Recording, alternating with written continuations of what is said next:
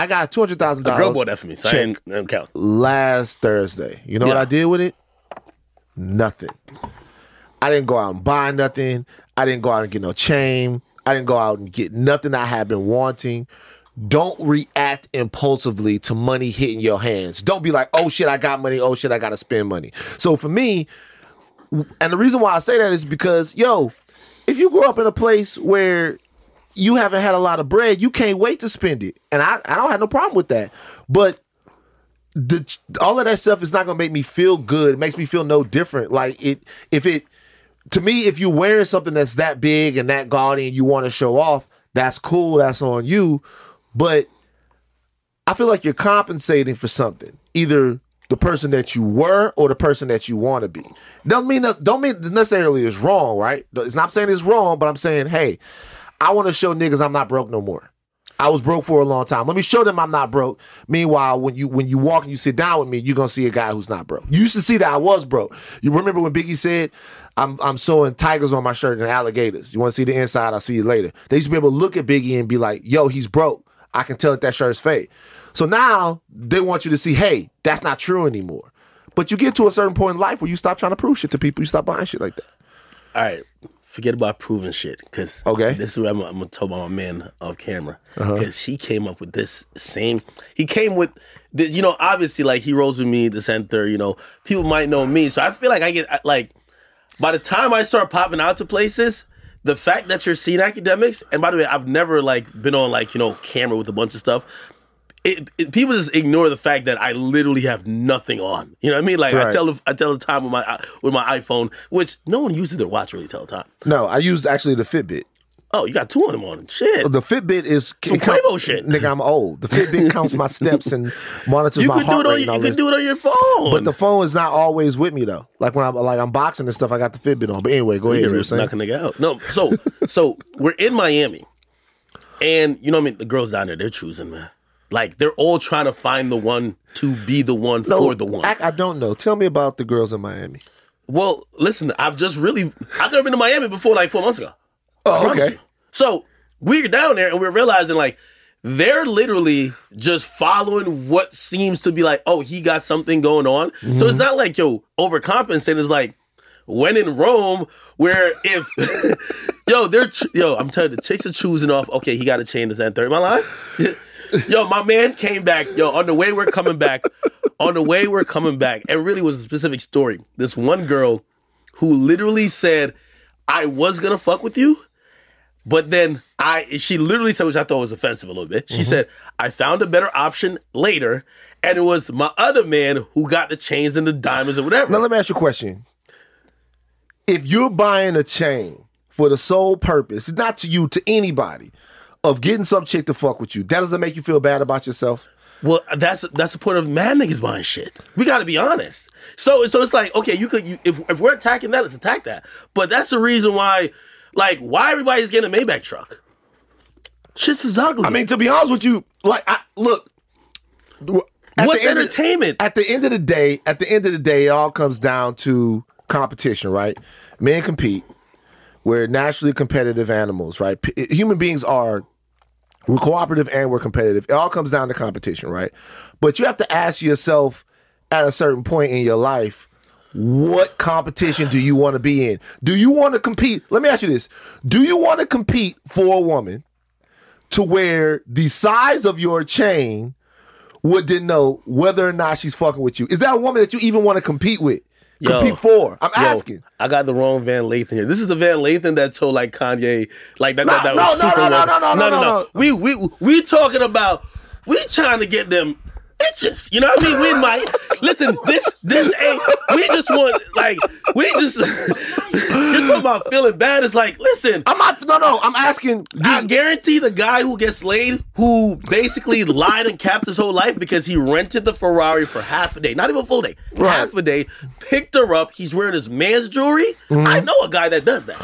When he's laying in bed after he done fucked the shit out of the chick who bought into it, he's not like, I feel bad that I'm in this situation. You know what he's saying? What? It's the law of the land. When in Rome, do what they do. When in Miami's a land of cappers. Though. So if you're down there, you look you stick out. It's like somebody that walks into the airport without a COVID mask. Have you ever lied to get some pussy before? Okay, define line. Because for me, selling a dream could be a lie. What do you mean selling a dream? Oh, I'm gonna give you. You ever watch the movie The Prestige? I'm gonna give you an entire situation where we're together. So if you had any apprehensions of let me fuck, you're like, oh, this guy's gonna like we're gonna. So you make it. So you what you're saying selling the dream in this point at times. At times. Now these days I've learned. Okay, it's gonna happen anyway. So just be honest. Did you get pussy before you were DJ Academics? Yeah, but I used to sell a dream. 100%. So tell me what the dream that you would sell some chick, let's say in 2009, 2010. What would be the dream that you would sell? Okay, so I'm starting to DJ at that point, right? No. Don't use any clout. No. I want to know what the plan was. Wait, I'm in college. Right. That was my occupation. I wasn't like, I was trying to build something, right? It like, or even beyond that, right? It was always the women, at least I was meeting. And truth be told, this is the bigger thing. It's about the particular woman. Like the women in Miami, they want a particular thing. The women in college want. So seriously, what they women in Miami want a particular thing. All the women in Miami. Yeah, man. You talking about the women? I mean one that in, yo. I ain't gonna lie to you. All the women in Miami. What? The women in Miami. They all want one thing. Like it's just really specific. They want the look of lavishness, and they want to see opulence. They don't even want to hear about it. I get they what want to see it. I know what you're talking about. Obviously, we're in LA. Those women are here too. But I'm saying it's more women out there than. We're in the club. You're in the club. What happened? No, we're in the club. We bring these two chicks home. They're fucking excited. We're in the section where, like, they're buying, like, you know how they keep doing this little sprinkler? No, not sprinkler. The sparkles thing. Sparkles, yeah. It's like a whole fashion show. They never stop. Bottles after bottles. He's in the club. They're going crazy. Because DJ Academics is in the club. I'm not buying a fucking bottle of it. I'm cheap. $6 in the club. He's paying for all this shit. Right. And then the guys from Fresh Fit, it was somebody's birthday. Yeah, and then Floyd was in there too. First of all, once I saw, like, which I was even looking at 6ix9ine, I'm like, yo, because they announced who's buying the latest round of bottles. Floyd just bought 5. Right. And I see 6ix9ine, like, he's calling the person to order the bottles. I'm like, no way you're trying to compete. I'm too cheap to do that shit because I've only done it once, and I saw the bill, and it was never worth what happened that night. Yeah, nigga. Like one time, I'm out here. I'm like, shout out to my guys, Made Entertainment. They're like, you been in the club? You probably spent some shit on some bottles. I definitely have, right? And you have a fun night, but was the night worth $10,000 or $15,000? Like what? For me, and also I don't get nothing. The liquor is the liquor. So if I come to my homeboys and then they promoters, they got tables. I don't feel bad drinking their liquor. People be like, is this your table? I'll be like, no. But shit, drink up, motherfucker. You got a cap. You got a cap, bro. I'm not going to cap. Why would I lie? Wait, you don't sell dreams? You've never sold dreams? I probably have. So, no, I actually haven't. I can't think of any time I've ever sold a dream. So what I was trying to say is, like, when I was a regular person, like no clout, no nothing, to get a woman to fast track the fucking pace or trajectory or route of you fucking her, you had to basically eliminate the possibility you were just trying to get a nut and dip. Hey, I really like you. I've never met somebody like you. Truth be told, I've been looking for a girl just like you. Right. You know what I mean? You got to give those little stock lines and then basically say, yo, yeah, I was kind of like, just messing around with random chicks, but I'm ready to settle down and you're the girl. You know what this is going to say? He's made me feel special enough. I'm going to fuck him. Then after she fucks you, you switch up. Duh. Like, you just move on to the next. That's college. That's college. Now, I'm a grown man, I realize. But see, I'm going to be honest with you. When I was in college, you ain't have to do all of that. The girls that wanted to fuck, we was young. You play sports? We was having fun. No. The girls that... You're in a frat? No. They just like, was give me the pussy. First of all, I didn't get that much pussy in college. I'll be honest with you. Okay. So let me tell you. So for me, college was my biggest. That was the biggest I ever was. I was like 350. And so the way I got pussy in college was actually more pathetic than the dream selling. Not the snacks that could have worked. I didn't think about that. No, but it was like I had to get in good with them, right? I had to really make them feel. Oh, I hate niggas like you. Yo, he's the guy. I had to. No, literally, I'd be like, you're navigating almost kind of like the friend zone or the unassuming. Oh no. Okay, I didn't navigate the friend zone, nigga.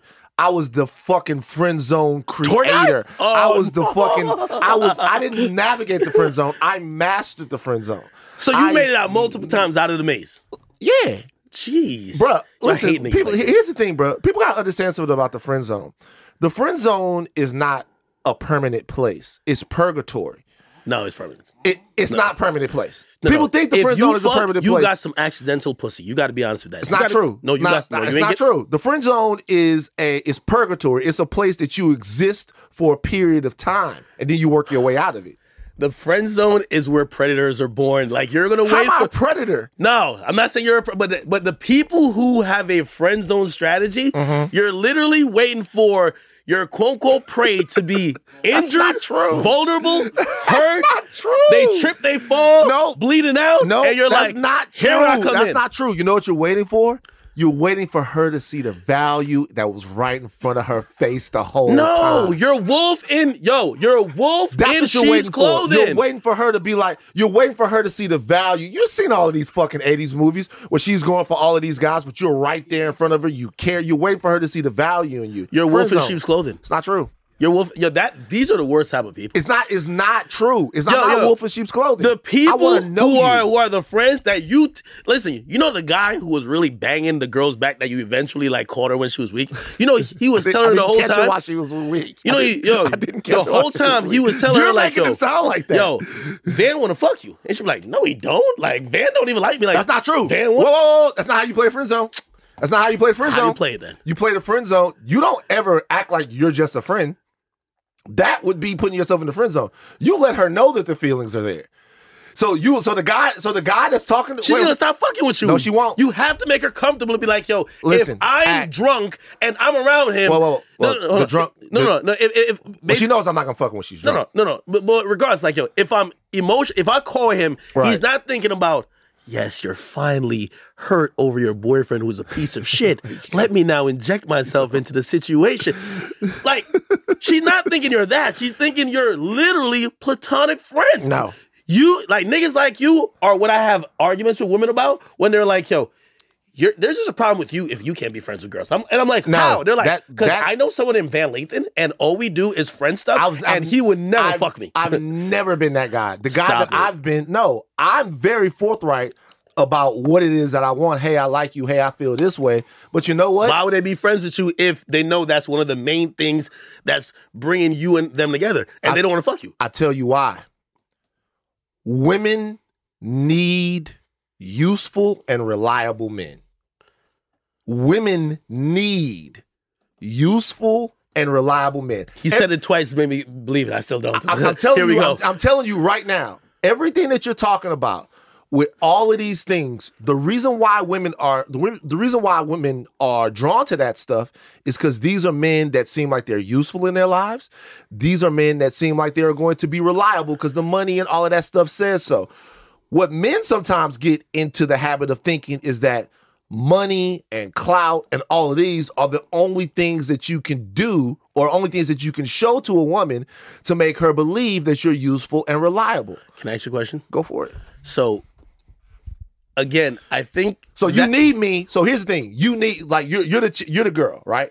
You need me. I'm there. She'll need you till she hit like 35 and start thinking about life. That's not true. Yo, women don't even. Yo, women fuck off raw emotional and just straight desires. They never fuck with their brain. They fuck with their brain at later parts of their life when their body starts failing. You're pigeonholing women. You're talking about start to fall off. Women. You're talking about certain types of women. And there are only certain types of men who want to... Certain types of women you're talking about. Van, let's be honest. And I want you to be honest on this. Sure. I always love when, our former president, Barack Obama, became president. And everyone was like, yeah, all the women were like, they would have been Michelle. You're not fucking with a nerd who's in law school if you a popping hot chick. Like, we gotta be honest. What's popping and hot to you? Let me ask you a question. The chick who the football player wants to donkey fuck under the bleachers is not thinking, hey, I'd rather either be at a party with the guy who's the most popular, either do that or be with the guy who's stuck with 20,000 law books around him trying to prep some type of argument. Can I ask you a question? In your opinion, would Michelle Obama have been hot and popping? Fuck no. You got to keep it 100. No. See, okay, here's the deal. Those are the women that win.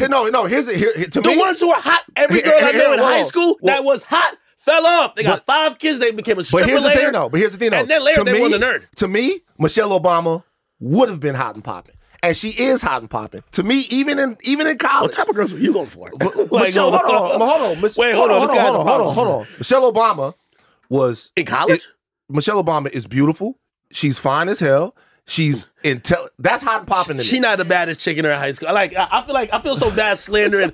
I feel so bad slandering. Like, you should feel bad because you should. You in reality, though, you need to deepen the well of what it is that you're talking about. This is why when Van hits me up, and me and Van, we have conversations all the time. When Van hits me up and Van, like, we have these really dope conversations. Van still has a little bit of holistic approach and views when it comes to the world. I'm gonna call it like it is. It sounds great to say Michelle Obama was probably the top 10% baddest in her school. No, they probably looked at her as mid. Right. Of course, she's beautiful now. You know why? In reality, I love how life switches. Everybody who was like the popular jock, the popular dude in high school, they fell off. Somebody once said this.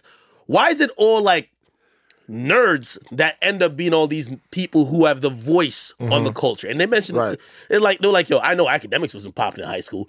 They were mentioning Charlemagne. They were mentioning a bunch of people.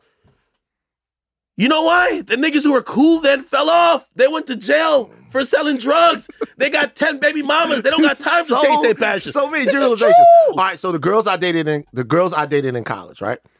The first girl I dated came there with her. She was my girlfriend. She left college. She went to Johns Hopkins Medical School. Then she went to Harvard Medical School. Now she's I promise. Now she's a doctor. The girl that came after her, Candace, went to Southern. Then she went to the University of Miami Law School. After she went to law school, moved back, started practicing law. These or I don't know. Nope. Wait. We ain't going for those chicks in high school. We all wanted the chicks I went for in college and high school. Were the baddest, but the dumbest. Like, they went to college and majored in psychology. And truth be told, they knew they weren't going to get a job. The chicks that I liked in high school, they used to skip. They missed the most classes, skip grades to fuck with the older dudes. Bro, listen to me. The smart ones, they looked a little too nerdy. Listen to me. We all have like this whole... Everybody loves a fine, beautiful... Everybody loves... I'm not saying that. But what I'm saying is, when you start getting into a situation where you got to have enough conversations to somebody to sell them a dream, you cannot tell me that the type of person you're going to be going back and forth with for that long, talking on the phone to that long, is going to be some kind of fucking dunderhead. Like, I don't talk to stupid men. Why would I talk to stupid women? We get to that point in our lives, man. That's why I keep telling people. They be like, how did academics get like a voice in the culture? Because your stupid ass got locked up. You were too dumb to stay persistent. And while you were out there having threesomes, orgies, and fucking every bitch on campus, I was in a closet trying to create content saying, maybe one day. So 10 years later, when now I'm on top, I'm sorry. Let me ask you a question. Real question. Do you respect women? Of course. How do you show your respect for women? That's almost like a rhetorical question because I respect men and I don't know how I show respect for men. There's a million ways you show respect for men. By treating them like human beings. That's how I show respect to everybody. No, you show respect. Okay, tell me how I respect men. I'm not gonna tell you how you respect men because I don't know. Okay. The way I respect men is being like, okay, well, there are two different ways. Number one, I respect your opinion by not calling you stupid. I'm never going to belittle you. I'm never going to make you feel smaller than me. I'm going to open space for you. And if I encroach upon your space in any way as a man, if I encroach upon your space, my bad. That's respect. When I don't respect you, it's like, yeah, nigga, I did this, so fucking what? Yeah, I did this, so fuck. I don't give a fuck about your feelings. I don't give a fuck about your agency. I don't give a fuck about who you are. Everybody that comes into my space gets that respect, right? Gets that respect initially. You only lose the respect after a while. So respecting women, though, I would say is a little bit different because respecting women, to me, is respecting what you feel like the experience of being a woman has been. Meaning, in order to respect a woman, you have to prioritize certain things about her. Her safety, her feelings, her attitudes, whatever. Women, I feel like, because of the space that they occupy in society, deserve the benefit of the doubt from men.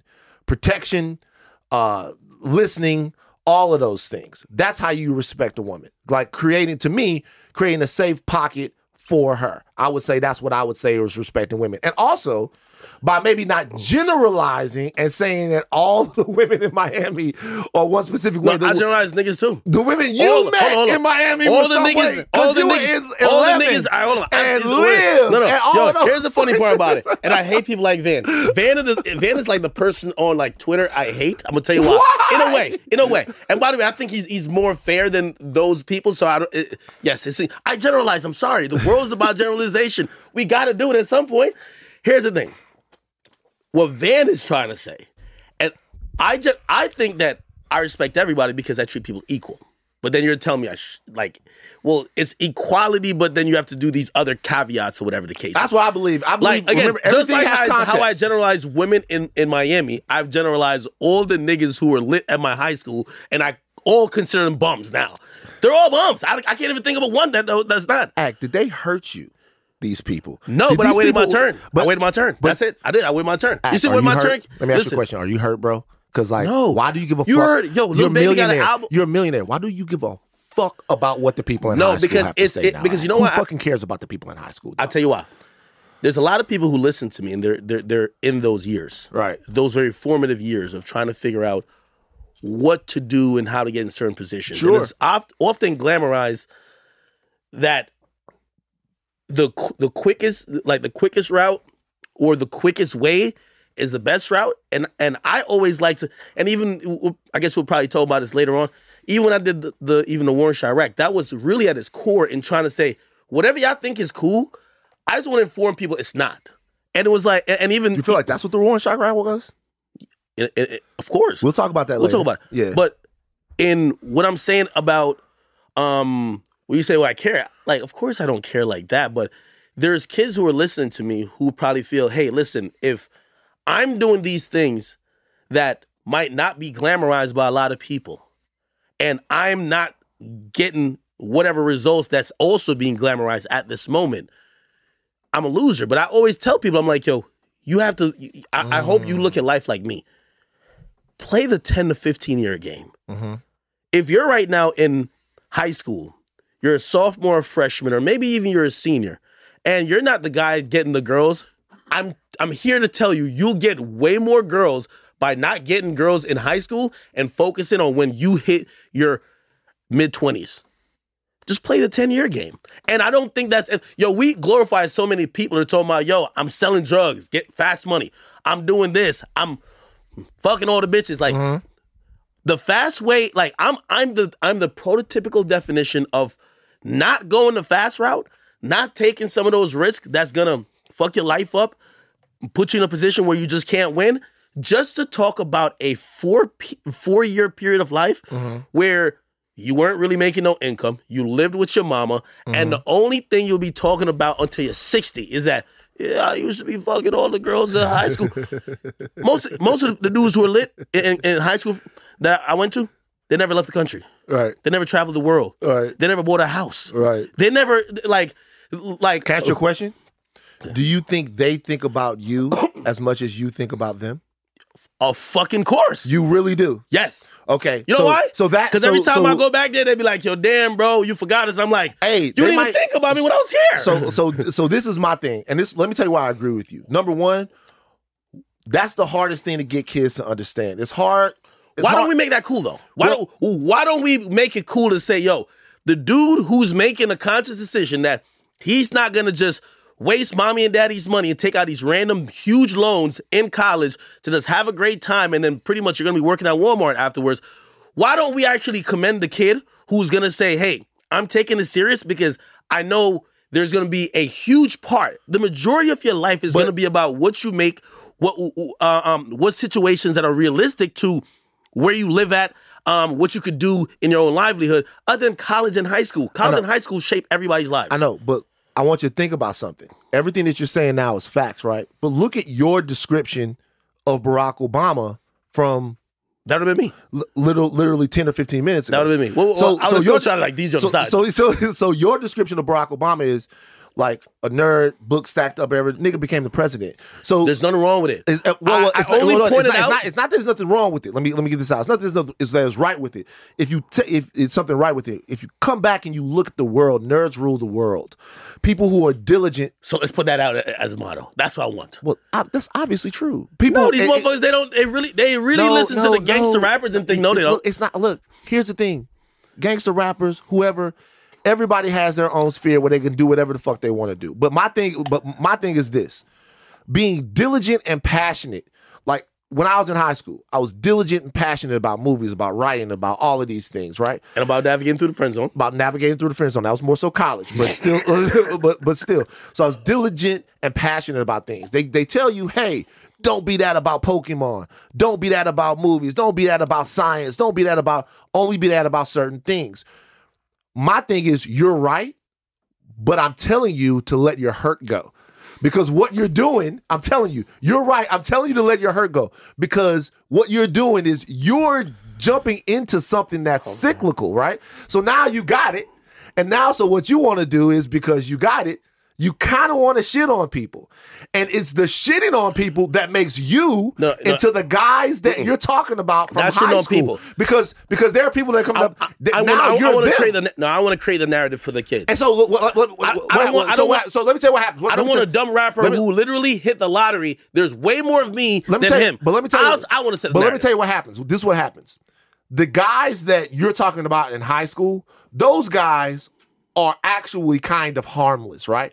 Because they flash in the pan, they peak at 16 or wherever they come, they go. I don't know about harmless. But a lot of them turn to crime. Crime, yeah, whatever. But see the guys like you, the ones that have that internalized thing and go on to become media moguls or politicians or cops or whatever.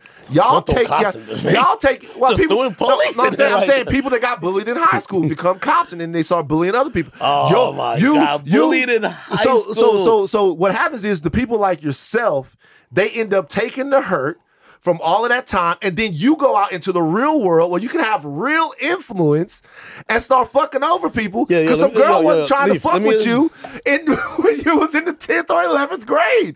Now, every woman got to pay for it. I didn't go back and shit on. I had an encore trying to fuck all of them. I ain't gonna lie. No, but I'm going to be honest with you, though. Yo, Van, I'm damn near sick of, and by the way, I love you, and I love Charlamagne, but goddamn it, when did y'all niggas really just turn to these, like, psychiatrists? Everything is about hurt and trauma. No, motherfucker. No, everything ain't about hurt and trauma. Like, you're asking me what hurts me. No. Listen. They hurt you, which is why you're still thinking about people who you didn't pick up on. No. Because you didn't laugh these niggas. Why would you give a fuck? What's up with It's the reason why I go in Clubhouse. It's not because I'm hurt. It's because I know that I have an entire audience of kids that is watching me and that a lot of them see themselves in me. I wasn't the coolest, nothing like that. So I can't play around with the narrative of making it seem like what I did was wrong and what other people did is super validated, even though those chances and those situations might lead you to the penitentiary or dead. So I want to change the narrative. And working in media, that's one thing I've realized. If you're a media personality, I feel like you're a puppet if you're not using it to influence and set the narrative according to what your moral code is, honestly. So when you see I care about it, it's because if I could convince a kid, right, to say, hey, don't get into these other things, I never did it, and I won. Take it my way. We see everybody convince them the other way. Yeah, I was selling crack in the 4th grade. Seriously. All that shit is was he hurt? What? Sure. You're going to say, oh my God. No. This is Wait. Of course. Dr. Lathan is on the goddamn chair. Of course they're hurt. Anybody that's hold on. Let me just anybody that brags about how poorly they treat women, anybody that brags about how many people they've hurt, anybody that brags about the fact that they don't give a fuck and they ready to die at any moment, of course that person is hurt. This is what I'm talking about. It depends on the message. If the message is, look, at one point, people overlooked me. Look what I become. Don't let people's opinions about you dictate who you are. That's an amazing message. If the message is, you will be able to fuck over everybody who stunted on you. No, not fuck over. No. Okay, so I'm saying, or you will be able to stunt on everybody who overlooked you. The message for me, I feel like that's a toxic message. No, and then that breeds people who get into these different places and become megalomaniacs and start using people and start doing all it. Because now, like I said, you have actual power. You are a cultural trendsetter, and as much as that hurts for some people to hear, you are now. Now you have to let the hurt go. There's no hurt, so you don't fucking treat women bad. So you don't fucking treat other black people bad. You have to let it go. Let the hurt go. I'm gonna be honest, and let the hurt go. When I finally get Charlamagne on here as well, we got to just talk about this whole hurt Olympics, like trauma, mental health, definitely within a place. I don't take it from that. I really don't think there's as much trauma as you think. I just see a voice. I have to make it popular in whatever way I can. So I own a couple of exotic cars. You know why I showed them off? Because you want to get these types of... No. Like those pictures are so buried. I would have to post them a little bit more. You show them off because you want Selena Powell to hit you up and be like, I miss you, Daddy. If you don't stop. This guy, man. You want Selena Powell to be like, I miss you, Daddy. That's why you... I'm telling Bill Simmons, the TMZ is still in this motherfucker. The TMZ is still in him. We're going to get to it. No, really, though, and you know what? The moment when I was having that, people bestowing like, hey, listen, you're leading a new generation of media and also a younger generation of, hey, how to navigate this entertainment world. I wanted to let people know, and shit, was there collateral damage and sometimes shitting on people or just being like, let me just tell you why I could even respond to a rapper, cool. But really, I wanted to let people know, and I'll say this, I always say this. For the kids who are growing up, there was a time that they only taught the way you could make it out the hood or get a check or get a bag is to, you got to be able to bounce the ball or you got to be able to, what other things? Like, you got to play football or you got to be a rapper. Bounce the ball, football, or rapper, actor. You got to do something to entertain white people. At some point, you have to, like, at least for me, I came from the Caribbean. So what that comes with is like, hey, listen, we like to know, like, I always said to people, the DJ is somewhat even more important than what we call him a selector or really a rapper in Jamaican culture. I'm here to just let people know, you could probably make more money as a media personality, owning a media platform, being an A&R, being a manager. There's no probably to it. Everybody been doing it, but it's not. Why isn't that the narrative? The narrative is that everybody got to be a killer, got to be the biggest goon, got to pick up a mic. No, when people usually come to me, you're talking out of both sides of your mouth though, because you're talking about the fact that you don't want kids to think that that's a thing, but then also, and we all have to confront this. But you celebrate, that's the music that you celebrate. So you're not celebrating any music that's talking about something that's at cross purposes with that. The music that's being celebrated. And look, I'm not saying that I listen to you know what my favorite song of last year was? Who I Smoke. Oh, I thought it was gonna be Back in Blood. No, like it was Who I Smoke. Who I Smoke is a terrible song to love. It's a terrible song to love. No. Okay, you're talking content though. What I'm saying is, you can't say, "Hey, I am trying to." You can't say. What I'm doing is not a moral stance. You can't say, "Well." Even if it's a stance where you're trying to reshape, I'm trying to educate the industry. But how you gonna reshape something and celebrate something at the same time? No. Listen, again, we could get to the moral part of it, and obviously we're gonna talk about even the war. I don't even think there's a moral part of it as much as what you're. Unless you're, I think what I'm letting people know, and this is just a fact. The average or the top 10% of media personalities are probably gonna be earning more than the top, I'm going to just say 20 or 30% of rappers over their lifetime. That's just... Over a lifetime, perhaps. Yeah. Exactly. Yeah, and again, it goes back to the message I'm saying. Just play the long game. Like, I'm making it like... You know how many times people come to me and they're explaining shit, and I'll be like, yo, bro, be the manager. Be the fucking manager. You know, the game of the manager is the dopest shit. Well, the manager is a 30-year career. The rapper's probably a 5 to 10-year career. But that's the point I've been telling people. Yeah. You know why I go at rappers? Because you have a bunch of dudes, you might get a rare one who got a 10-year career. I'll be honest with you, I know why you go at rappers. No, well, The reason why you go at rappers is the same reason why you're still thinking about the guys from your high school. You go at the rappers because now those guys are the guys at your high school. There's no reason for you to give a fuck about what a rapper's doing when most of the rappers that you cover have less than you. The reason why you go at the rappers is because they still the cool kids and you still want to be one of them. no. Yo, Van, the reason why I go... Hold on. The reason why I go... No, Van. that's not what's going on. No, hold on. Who is this homie, by the way? Huh? Who is this? Come on, man. We this is on camera. This is off camera, man. What are you doing? That's not Grand Wizard, is it? No. Oh, okay. I'm a big Grand Wizard fan, by the way. Oh, shit. I'm a big Grand Wizard fan. Nah, he's the best. I like the whole movement. I'm fucking with your movement. I just want you to I want to make sure that you don't get burnt out on trying to go. What you're telling me is exactly proving that what I'm doing is I'm doing the right way. Okay. I'm not a dude who came in this and I got on by nepotism. I got on by favors, this and third. You know who Grand Wizard is? Someone who supported me. Someone who doesn't even live in this country. He lives in, I won't say what country he lives in. Yeah, don't give his location away. But he has some of the same instincts that I had when I got on. Mm-hmm. Works hard, persistent, diligent. He's chasing the right things at this point of his life. He's a young kid. He's chasing this that he's going to be able to build a brand. I saw that. I give him an assist, and he's building his own thing. That's amazing. Anytime I criticize Jay-Z, there's always people like up in arms. But Jay-Z has a legacy, and he's birthed and given opportunities to so many people. Mm-hmm. For me, I never got put on because I was a Rockefeller intern. I got put on by my supporters. So, shoot, we met up, like, I'm in LA, I could meet up with, there's every rapper in the world. Yo, come to the studio session, let's hear this. Met up with, like, this one loyal guy who fucks with my stuff and, like, always helps me out, like, just when I'm, like, on Twitch. Met up with him yesterday. Mm-hmm. And for me, it's like, that's what, I want to show those people that all this other stuff, that's never what's gonna get you on, unless you're really good at dick sucking. There's a couple people who did that. They're succeeding. I ain't gonna lie. Word. But if you're like me, I was bad at networking. I was bad at being in those circles that was just basically handing out opportunities to only the quote unquote cool kids. Mm-hmm. I had to go get it up on out the mud. My legacy will be I'm gonna talk to that person who was like me. And again, I always tell people, don't expect academics to be what you want them to be. Mm-hmm. I'm here to represent who I was. It's not hurt.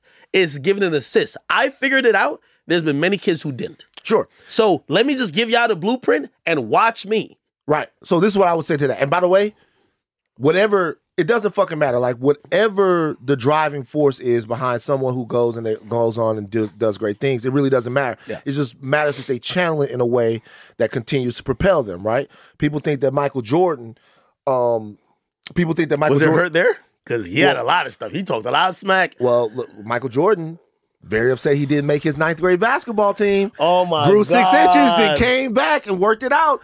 Like so look, I'm not saying there's a way to channel. There's a way to channel. Perfect. So hurt could be good. Of course it could be good. Okay. Failure is always good. Okay. Failure is always good. Feel like scabs, like that you have on your body, like just proof that you could like heal from a cut. It's all good, but the difference is what you're gonna do with this shit once you heal from it. I just want to make sure that you heal in a positive way, my brother. I'm really healing in a positive way. I know. Look, I'll give you an example. I remember, of course, BT didn't nominate me for Platform of the Year, and I'm gonna be honest. I thought that was a good move. I thought it was a good move. I thought it was a good move for me. No. I thought it was a good move of what you did. I'll tell you why. That has nothing to do with hurt. So listen, I turned hurt into motivation. I thought you called. Now, when BT didn't nominate you, were you hurt? No. I felt like I was like, yo, I feel like I'm outworking everyone already. I could put this up 3 more notches. I'm gonna make it to the point that I'm gonna make sure your site can't stop reporting. So this is my thing. I thought the BT thing was a good move only because of the fact that I think sometimes people don't just come to your movement. Sometimes you have to drag them kicking and screaming.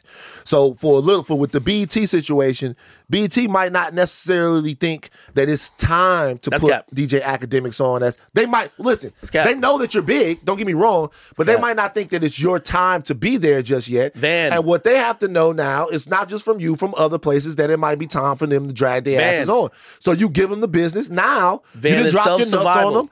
You dropped your nuts on them. Now they gotta stay on them. It's self-survival. That's why they didn't do it. They know who I am. I'm not saying they don't know who you are. But I'm thinking that they maybe they feel like DJ Academics is not a mainstream enough source. No, they don't. To be included in that yet. No, I can tell you why they don't. Why? Because every time when they report about hip hop, first of all, they're aggregators these days and regurgitators. They're sourcing stuff that everybody's an aggregator. There are only a couple places that break news. Okay, but they're usually sourcing things that happened on my platform. So how could you aggregate it?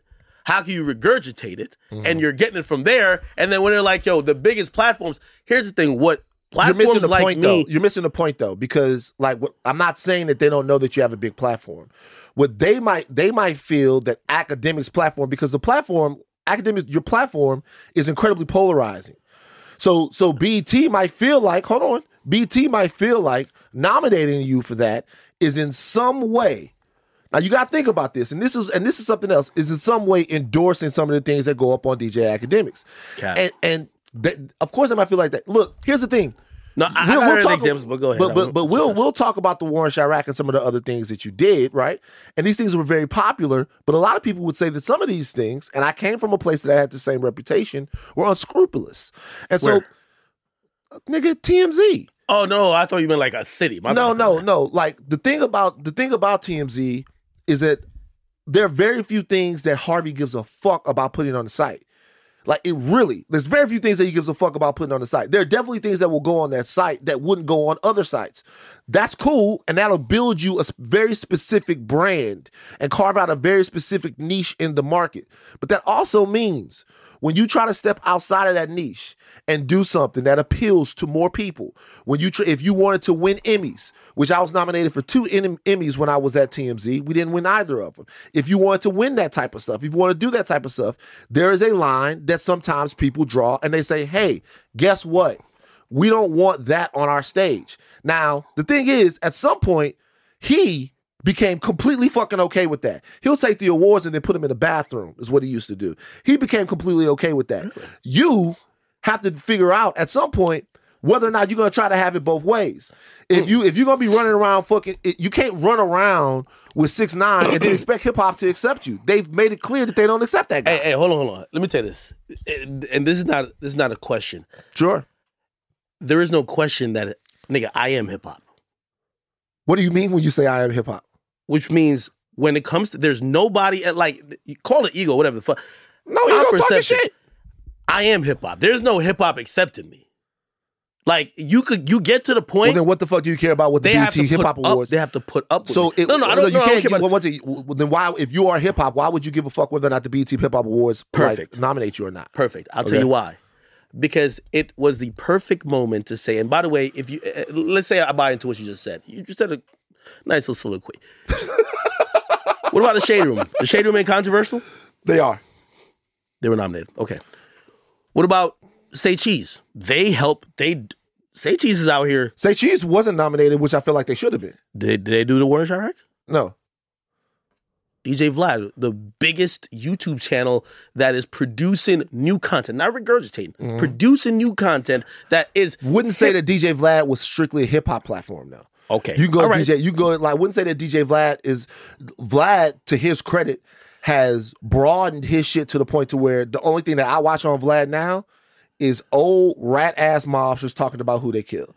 So Lucy interview, Mo 3 interview. I get it. All these are very important to the culture. Like shit, if Cardi B hasn't done that much press. If you want to find content by her, it's on there. Like, again, you're right. I don't consider Vlad just only a hip hop platform, but like shit, he's in the mix. What I'm trying to say is that if the excuse was academics has done certain things and aligned himself with certain people that makes it kind of counterproductive or controversial to nominate, what about these other platforms? And here's the thing that ties us all together. We're in this new wave. And this is where I was like, I'm not mad at it, but I'm going to point it out because our existence is the death of BT. Yeah, for sure. So you don't think BT knows that? Okay. So why would you nominate me? Right. So why would you nominate Say Cheese? Right. Why would you nominate some of these other outlets? Why would they nominate some of the other people? Why would they nominate the Shade Room? The Shade Room has. Wait, hold on for a second. The Shade Room has much more of a cultural relevance right now than BET does. BET's more, even though they're black entertainment television, they're more. It's a hip hop. Think about it. This isn't just BET cultural shit.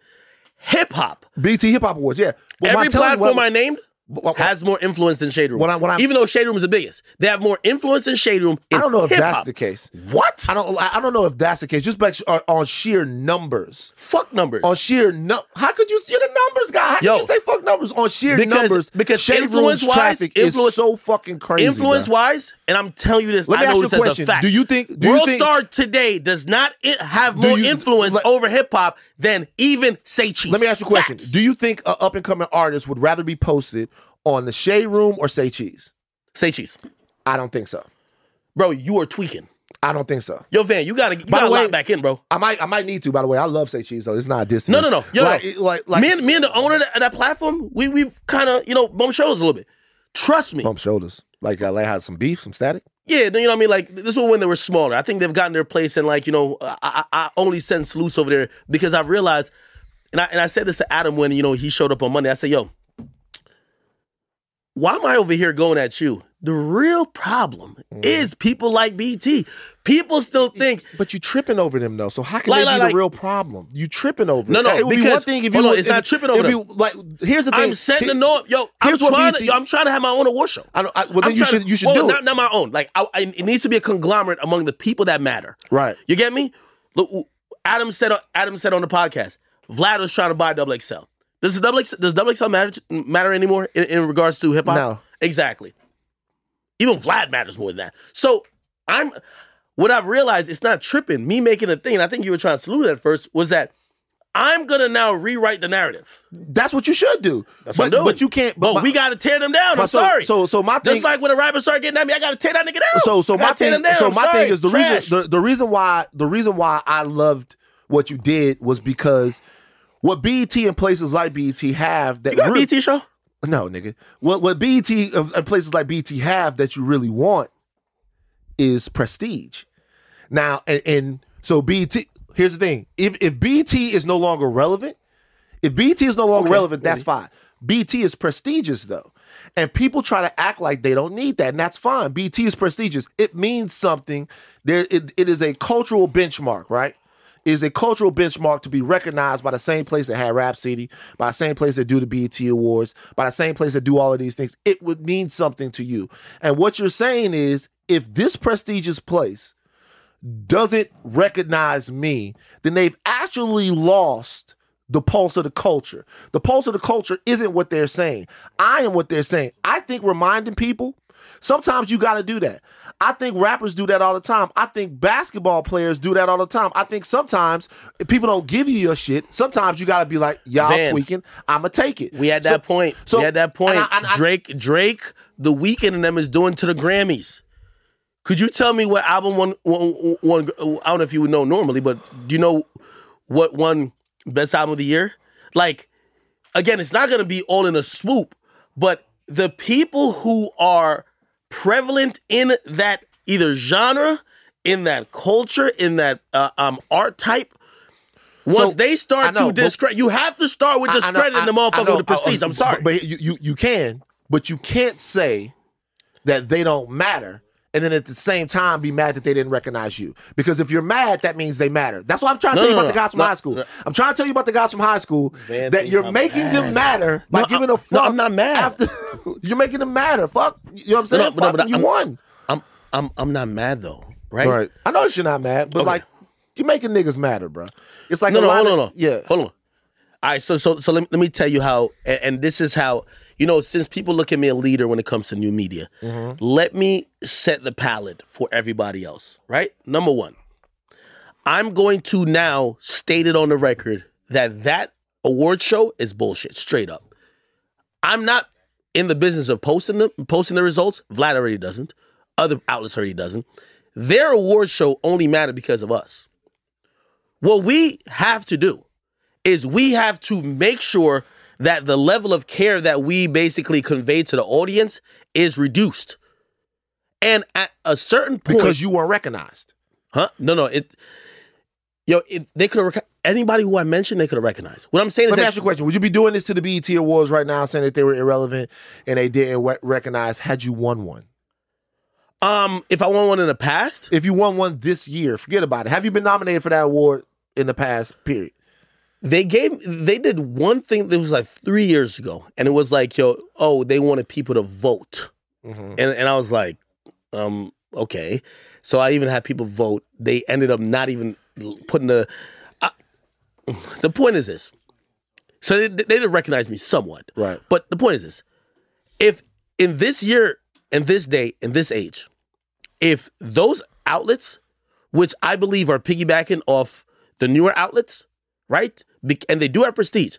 If they're not being accurate, now if they're being accurate, even if they don't matter that much, we're like, they're keeping it 100. Right.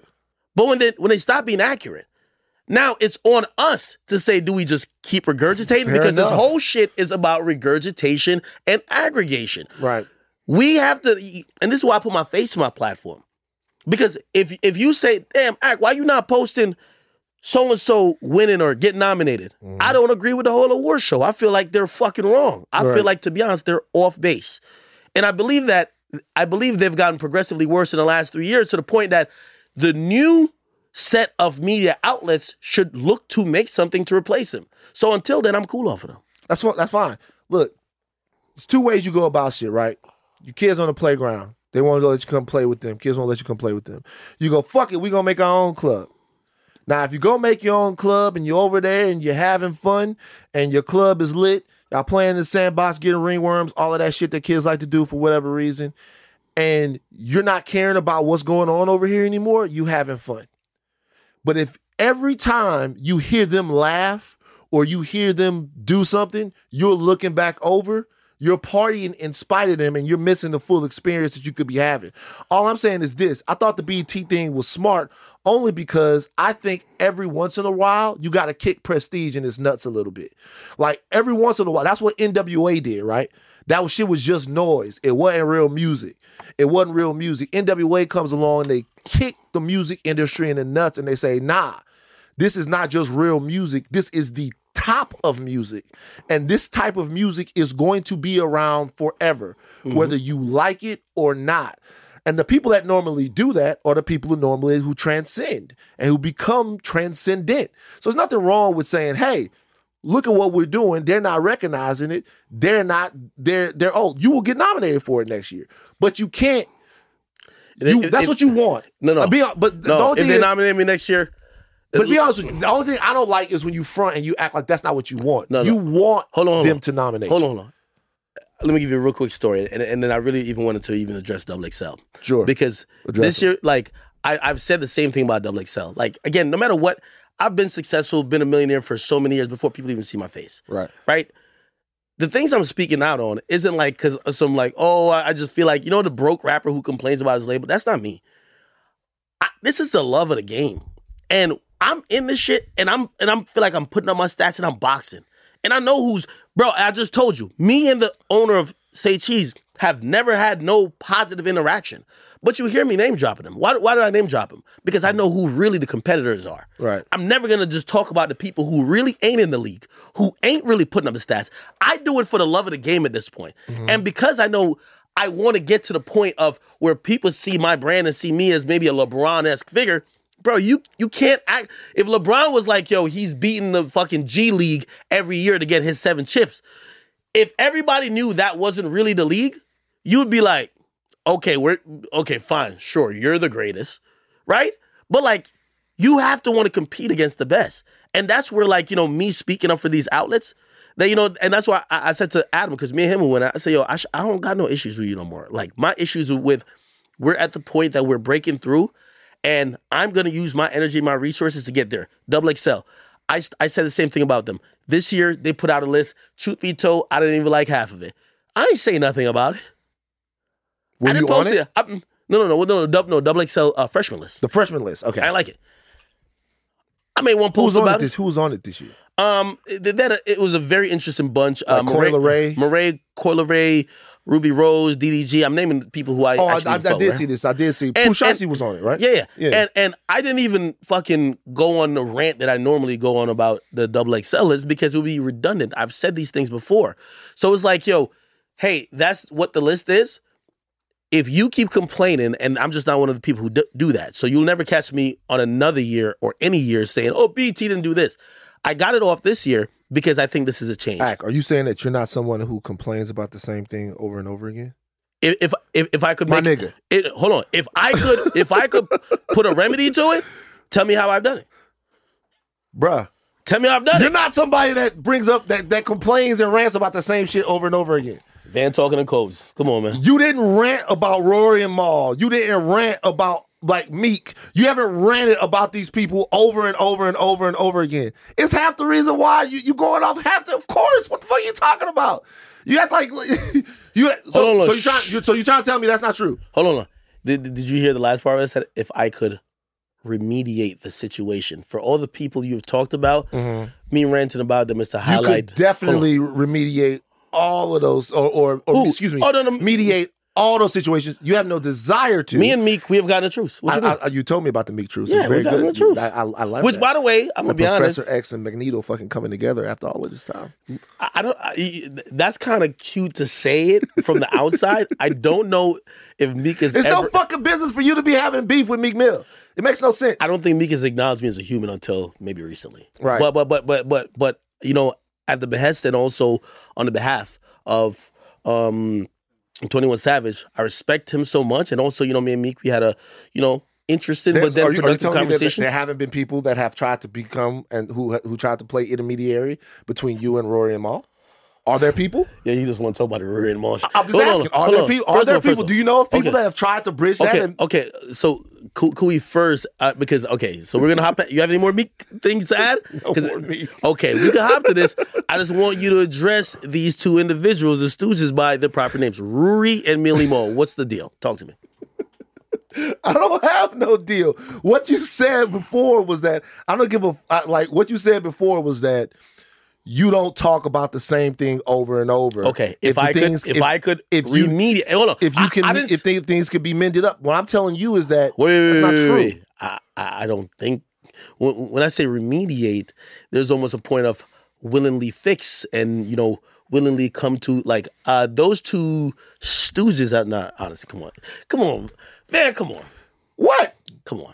You once told me you had no desire to fix the Meek thing, but it got fixed. No, I didn't have any desire. Okay, but it was continually escalating, and also it became where someone says, "Yo, I'm cool with you. I'm cool with him."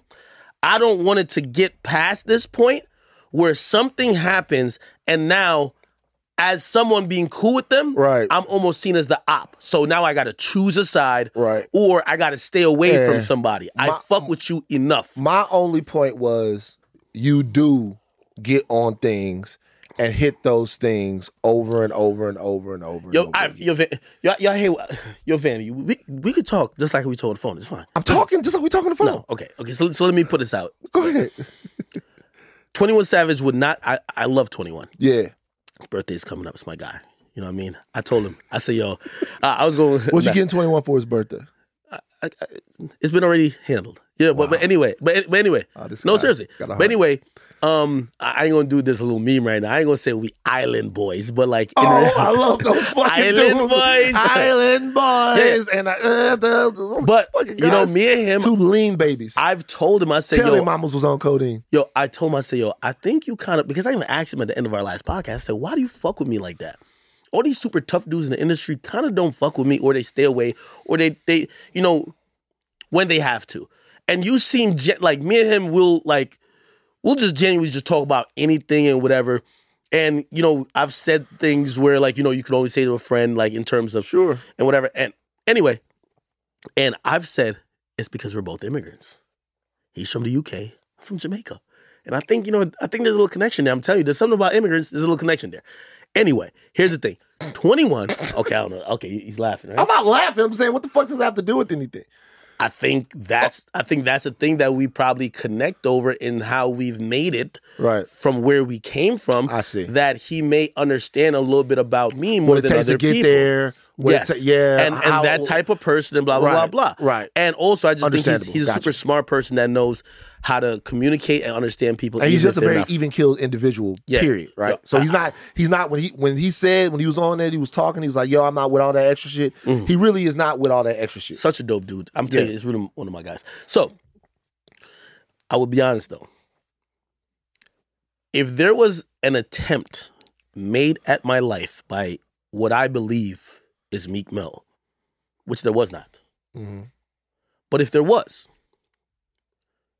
I think 21 himself knows it wouldn't even be his place to call to be like, get on the phone. I think he knows that. Also, vice versa. If I, which I'm not in that type of life, but if I did some super dumb stuff that had crossed the line, got into physicality and violence with someone I may perceive as an enemy or whatever the case is, and he's cool with both of us, he would know it would be out of pocket for him to call Meek and say, hey, go talk to this guy. Interesting. So by saying that, you're saying that Yes. you think Rory tried to kill you. No. His deduction of everything I say is just so literal. Like, come on, let's You talk. said attempt on my life. No, That's hold very on. serious. Play this. Yeah. If Meek posted a picture of a car outside my crib, we good on squashing it. Period. Didn't he say it was a green light on you though? He did. So what the fuck is the difference? He did. He also said something on Clubhouse like, I know what you look. Cool. It's one thing with saying it and one thing with doing it. It's one thing with popping up. Look, I'm not about to try to make you. I'm just saying. No, you could. No. This is what I'm saying. I'm saying you feel like that happened, and you never have to make it right with nobody, especially once it gets to that point. You feel like that happened. You never have to make it right with nobody. But what I'm saying is, you could make it right if you wanted to, right? But not after you. So you've heard the story before. I've told it on Twitch so many times. Of course, I've heard the So story. you know what I mean? Rory and well, I just blame him. I just think he looks like the scapegoat. You know what I mean? But anyway, they hopped in a Kia. They drove around. Like, I'm sorry, like I didn't know Joe was like stifling them boys. You know what I mean? Like paying them like $12 an hour. I didn't know what was going on. I thought this was all like, you know what I mean? I was just on Reddit. You know what I mean? So anyway, yeah, like one of them looked like after I was clowning them being a worker, which by the way, you know, people hold me accountable for everything. People never hold them accountable for like a lot of things they've just skated by, but maybe another conversation. Basically, that's probably true. Meek clowning them, and they knew they couldn't respond in the same medium I did. And by the way, even the thing with me and Meek, that's what Meek said. Meek was like, yo, bruh, like this internet shit you gonna get. You know what I mean? Like, he thought the same about Drake. You know what I mean? But he felt like, all right, I got other advantages. So, whatever. Word. These dudes, they're supposed to be broadcasters. I told you they were literally just like echo chambers. They were the ad-libbers for basically, you know, Quavo, which is Joe Budden. And they were getting roasted by me. And because they couldn't either contractually talk by themselves or whatever the reason is, one of them chose to try to make a lightly veiled threat. Right. And the moment As opposed to a direct threat that came from Meek. Well, even forget the threat. You're talking about the actual pulling up to the crib. Exactly. Yeah. Once that happened, I said, okay, we're done with tweets. No. Even if Meek was like, yo, if I ever see Ak, I'm gonna slap him. We can still talk. Like, you didn't see me, you didn't slap me. We could talk. Right. You get me? Yeah. So like, I get what you're trying to say with the green light. Like, we could talk. Nothing happened. Correct. Here's the so thing. you're saying Here's the once thing. you act on what your shit is, even in any way, now once you're going you too far act to on come certain back. shit, there's certain places and certain realms that you run into where. Can I ask you a question, Van? I want you to be 100% honest. Got you. If you had problems with me online and you knew I didn't like you, Yeah. and I ended up showing up to your house on some real weird, suspicious shit, trying to do maybe what you might not even know what my real plan is. Right. How would you handle that situation? Well, Well, I mean, how would I handle it? I mean, there's a Benelli M4 under the bed, so that's probably how I'd handle it. You clap a nigga. Yeah, I mean, if I feel threatened, I'm not a tough guy, but if I feel threatened, that's why the shotgun's there. But if somebody who you're going back and forth with online shows up to your door, do you feel threatened? And hold on. And then do you? I mean, look, I would feel. How about put G list? I wouldn't feel threatened. I would feel that was a threat. That certainly was a threat. If in fact that happened, that was a threat. Like for sure, that was a threat. Like, and there are many different ways that one can be threatened. If you're saying that particular threat is it's too beyond far, words. Like the word threat makes it seem like you're a victim too. It's beyond words. Well, you used it. Like you said, I'm not a victim. I'm not saying that you are, but I'm saying that you said, would you feel threatened? And I'm saying, I play this. I might, even if I don't feel threatened, I would say that was a threat. To cut the short shit, because I feel like we're just talking around it. Let me tell you this. Any nigga who I got conversation with online, you show up to my door, we ain't about to box, nothing like that. I'm thinking that you coming to really handle shit. To hurt you, yeah. Okay? And from there on out, anything that happens to you, which includes defending myself to the utmost of the law, I like to say that, that's honestly what got to go on. Right. So once you put me now in that position, and there's no turning back, is what there is no turning back from that. Okay, that's fair. I mean, I'm not. There's no turning back from that. But I'm now just saying, a nigga could call me a bitch, you fat, you a hoe, you a snitch. You could say anything online. Words. I look at words, and just like the thing is, I touched that boy's soul. My man's over there was fucking his side chick in my goddamn whirlpool. Okay. We got the whole video. It's cool. Okay. I'm being honest with you. This is facts. I'm telling you the truth. Okay. Once I put that out, your side chick can't come to my house when we beefing, dog. He can't come to my house. Hey, come on, man. No, I'm going to keep it 100. Come on, man. So when I put that out, him and his little, fiance, and by the way, salute to her. Hey, see, once again. Salute to her. That is, what you did with that is nasty, evil, and you owe that girl an apology. You do. Act. Hold on. Hell no. Hold on, man to man. Man to man. Man to man. Look, so let me tell y'all something real quick. This dude right here, let me be honest with you. I love it. Let me be honest with you. Let me be honest with you. This dude right here Talk to me. is my friend. No bullshit. You shouldn't say that. They're gonna not like I don't give a fuck. Here's the thing. We tried to get a studio for this. I was trying to get a studio for this. And I had my man DJ Head, shout out DJ Head, reach out to try to get some studios for us to do in LA. When we would call people to do the studios, Head told me niggas was like, oh shit, yeah, get his ass over here. I want to talk to him. Obviously, that means we can't go get in the studios and do all of that shit. You think I'll be hiding? Huh? You think I'll be hiding? I don't know whether or not you be hiding or not. I'm not in Jersey, but this is what I'm telling you. No, Van. I'm not. But you're missing the point. I get you. I know you're out here, bro. I'm not. Look, man, nigga, you're the hardest nigga in the world. No. That's not the case. Right. Let me get. I'm not saying you're hiding, but this is what I'm saying. This guy's my guy. As your friend, by the way, whoever you're talking about, I would have definitely pulled up there, hopefully for the conversation. I know. As your friend, man, do I duck conversation, bro? You don't duck conversation, so don't duck this one. As your friend, as your homie, bringing his fiance into that situation was wrong, low, and all the way fucked up. As your man, we've talked about this before. She had nothing to do with that. She had nothing was going on with her. You had a beef with her. Like no, I had no beef with her. Excuse me. You had a beef. You had a beef with Rory, and bringing his fiance into that was wrong. And you still, to me, even if you never apologized to Rory, you owe her an apology. What did I say about her? You said all kinds of shit about her. No. Okay, quote it. Nigga, that was a long time ago. See, you can't. Let me tell you this. Do this. So Are you a fan of Shakespeare? Huh? Are you a fan of Shakespeare? I'm a fan of Shakespeare, of course. All is fair in love and war. The moment. Okay, I disagree with that. No. The moment that nigga showed up. Did you threaten to leak stuff about her? No. You sure? What? I don't know anything about her like that. No, you didn't threaten. I distinctly remember one where you threatened to leak her news. Her what? Her news or something like that. No. Right.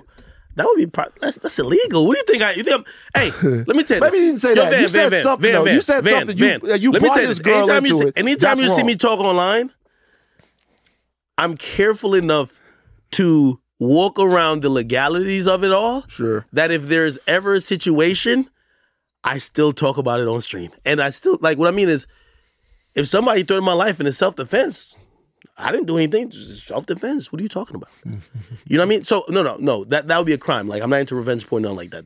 That would be very foul. Right. You get me? You did bring her into it. No, I brought her into it because I was wondering why, if he had this beautiful girl, he was, partaking and doing things that would, number one, put his life in jeopardy.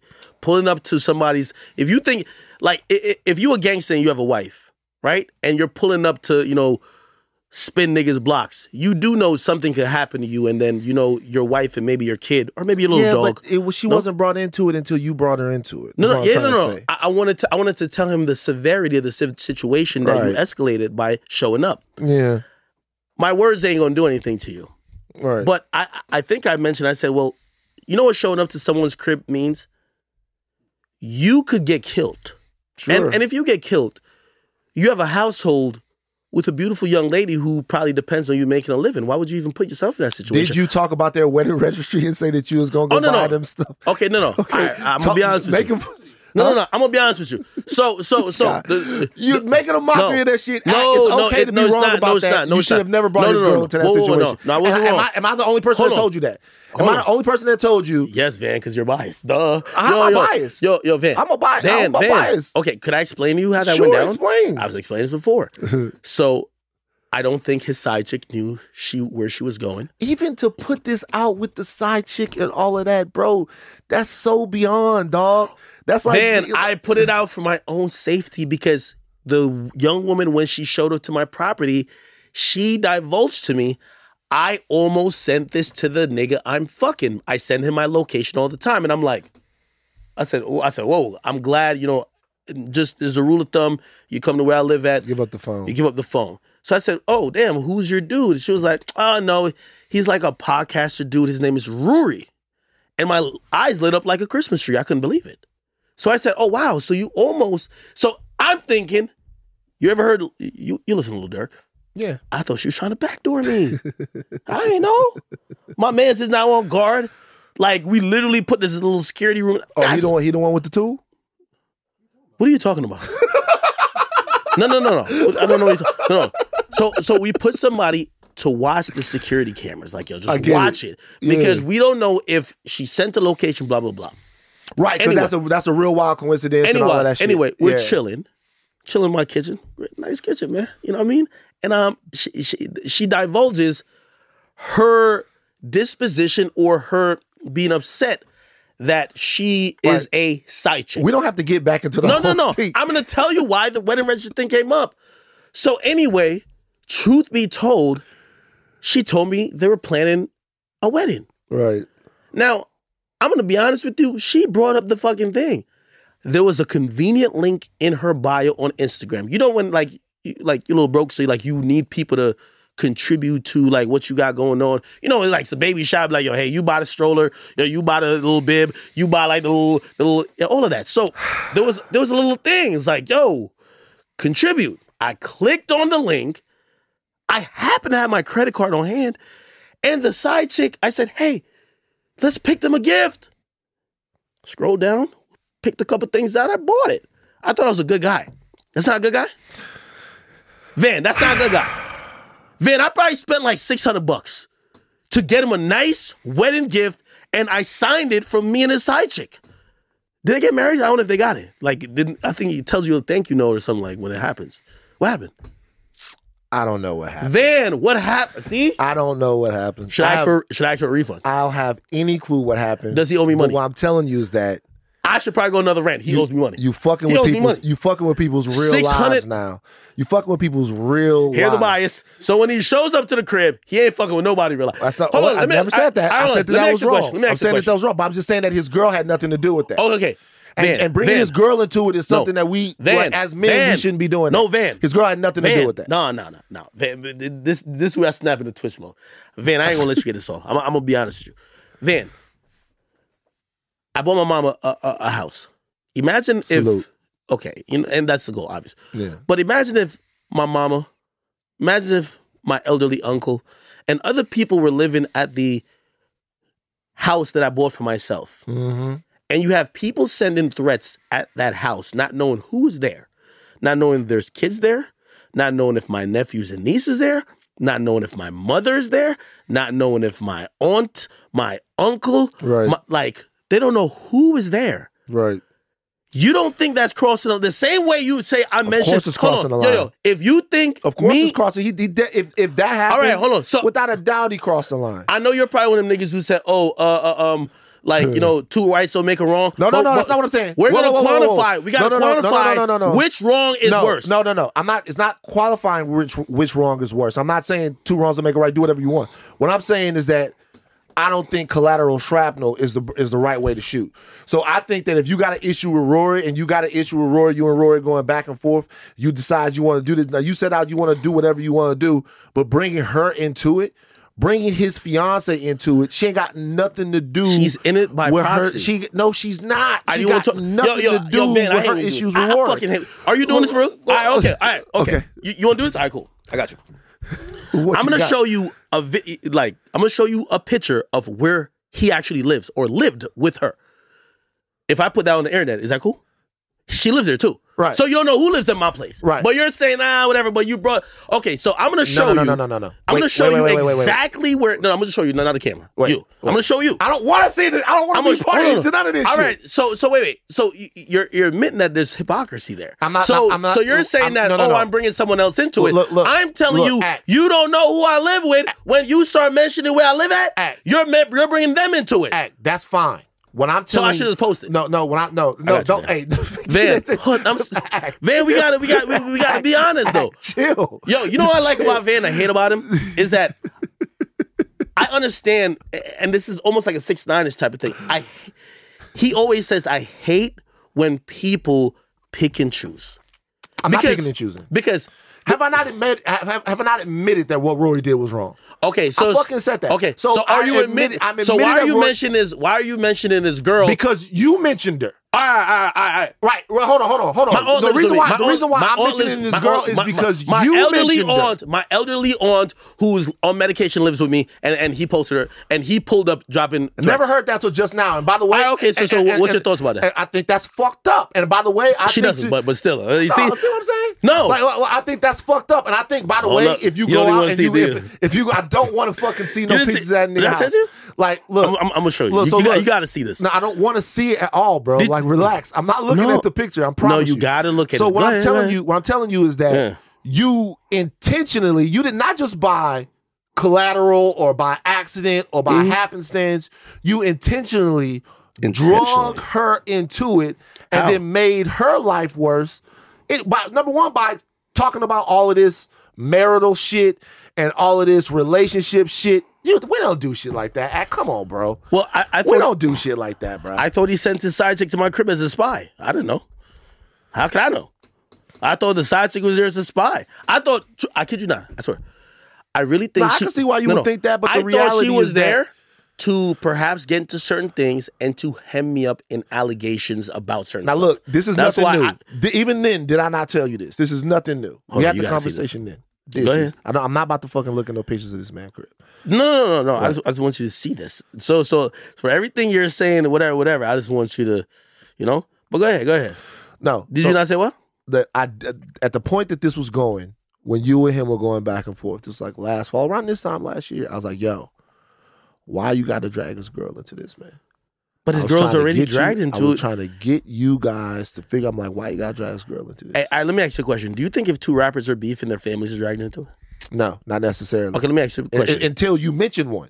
No. Okay. Until you mention one. Van's such a hypocrite. I'll point it out to you right now. Go. So when Joe Budden and Ransom was beefing and like someone that was adjacent to Joe got slapped by Ransom, do you think that he was dragged in it? Was he named or was he a collateral damage of because I think the person they're going to an address. They're going to an address that they think that Joe was at, and because they couldn't get to Joe. Well, are you listening? Are you going to listen to me? Or are you going to ignore the facts? First of all, this is what I think.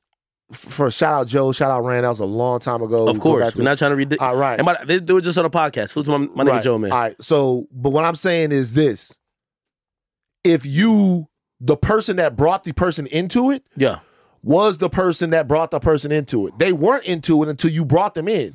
So if you're trying to get at Joe, they're into it when you're showing up to their house. So this is my thing is like if me and you hold on, if me and you beefing, right? If me and you beefing or we beefing and we on the street wherever we are.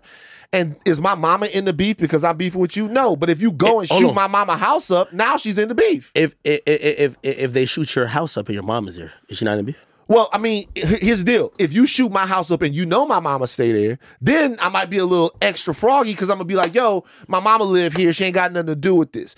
But if you don't know, you coming for me. So what I'm saying is it's the intentionality of it that I look at. But we've been talking about this too long already. No, Y'all never going to get right. Nah. That's fine. That's cool. Who gives a fuck? No, we're going to find it. Okay. What are you still looking for now? No. I just wanted you to... Here's the thing. The reason why I'm going to show this to you is because by proxy, she would have been involved because once you start to deal with where someone lives, you don't know who they live with. You don't know the situations surrounding it. And because of that, okay. I want you to look at this picture right here, okay? Man. You don't want to look at it? It's right here. Whatever. All right, what about it? That's fine. No, I'm going to zoom in a little bit. I don't want to fucking see it, dog. That's fine, man. Relax. I'm thinking about getting a dog. Do you know what dog this is? Man, stop. You don't look at it. Stop. You see, bro? See? Bro, you playing gangster games. You talking about being in the media. You playing gangster games. It's already been played. I feel you. Okay, that's cool. So you just don't even want to look at it. I don't know. I'm not looking at the picture. So you're down to peace. I'm a peaceful man. So no, I'm only showing you not to like incite. I want you to call the person because you talk to them, right? You cool with them? Yeah, of course. I want you to call them and be like, yo. Van love everybody. Until I Van don't. Fake. Until I don't. Yo, Van, this is a smoke you should have for Joe when he fucked up your shit, nigga. That's what you should have did. So I ain't gonna lie. This is how I give it up with all media niggas. This is why I gotta set examples. I called Joe. Me and Joe talked. Nah, it was too civil. Well, you know what I mean? This is my thing. So I'll tell you like this. What type of dog? You gotta tell me what type of dog. I'm not gonna tell you what type of. I'm not gonna tell you what type of dog. What's this little furry little thing right here? But see, to me. Who walks a dog with a fucking mask? Man, shut up, bro. This guy's good. Bro, to me, all of this escalation, I'm not familiar with it. It either is what it is or it isn't. So either we're going to, I'm from Baton Rouge, right? So in Baton Rouge, people don't get behind mics and talk about what they're going to do to one another. Van, homie tried to reach out at a particular point and explain the letter. Mm-hmm. You're talking about bringing your girl into it? He blamed it on his girl. Like, come on, man. Van. He blamed it on his girl. He said, it's because, Ak was talking greasy. Oh, yeah. At that point, I never talked about his girl. Never. Right. Never even acknowledged her existence. Yeah. That's a Freudian slip. Well, let me ask you a question. You just on some real shit, since you see Rory now, you gonna go in his mouth? I'm definitely confront him, 100%. We're just at, I told him we're at some event that he was at. We'll definitely confront him because I would want to know, you see, when you have the energy of, and by the way, I don't have to do anything. I told you I'm always on defense. Always on defense, always on defense. But here's the thing. I don't do the aggressive move. If I went to his house, if I went to anybody's house, straight up, Van, if I went to your house and I see you out, nigga, it's go time with you. Mm-hmm. I would have confronted him just for the moment of just seeing how pussy you got he hands is. like that, Ak? You. What we gonna see, right? Right. I just want to see, okay, so if you're down to pull up to a nigga's house, word, a nigga can't, it's like the Meek and 6ix9ine thing in reality. 6ix9ine never said he was going to fuck up Meek. Meek did say, I'm going to crush you. So when 6ix9ine showed up and confronted him and nothing happened, people were like, oh okay, we get it. What you were saying was not what you were going to do. So when you show up to someone's crib and you leave messages that are threatening and someone pulls up on you, you think I'm about to catch an assault charge? No. But I would like to see what the energy is then. Face to face. Yeah, of course. Mm. You agree? Well, I've never been in a situation where I've had anybody threaten me. Look, I'm going to be real with you. Like, since I've been doing this, they threaten Harvey Levin. That's what they do. They don't threaten him at all. Yeah, they don't threaten him. You know why they don't threaten him? Because he's white. He's white. Meaning he could put whatever he wants up about anyone, say whatever he wants about anybody, do whatever he wants to do. He ain't got to roll nowhere with no security. He ain't got to go nowhere. He's safe. He in his thing. He don't give a fuck. He is completely insulated. It's cool. I only say that to say there was a point, and that's why anytime I talk about him is because it is personal. I said that about a Meek thing. If you ever see me use my platform like that forcefully against someone, it's because it's personal. Right. Like, them dudes can't compete with no type of weight and format. People just said, recently, say, Ak, you're mad they signed a $10 million deal. This is what I would say to anybody. They got that deal through UTA. I'm on UTA as well. If they got Rory and Millie Mall a $10 million deal, what deal did I get?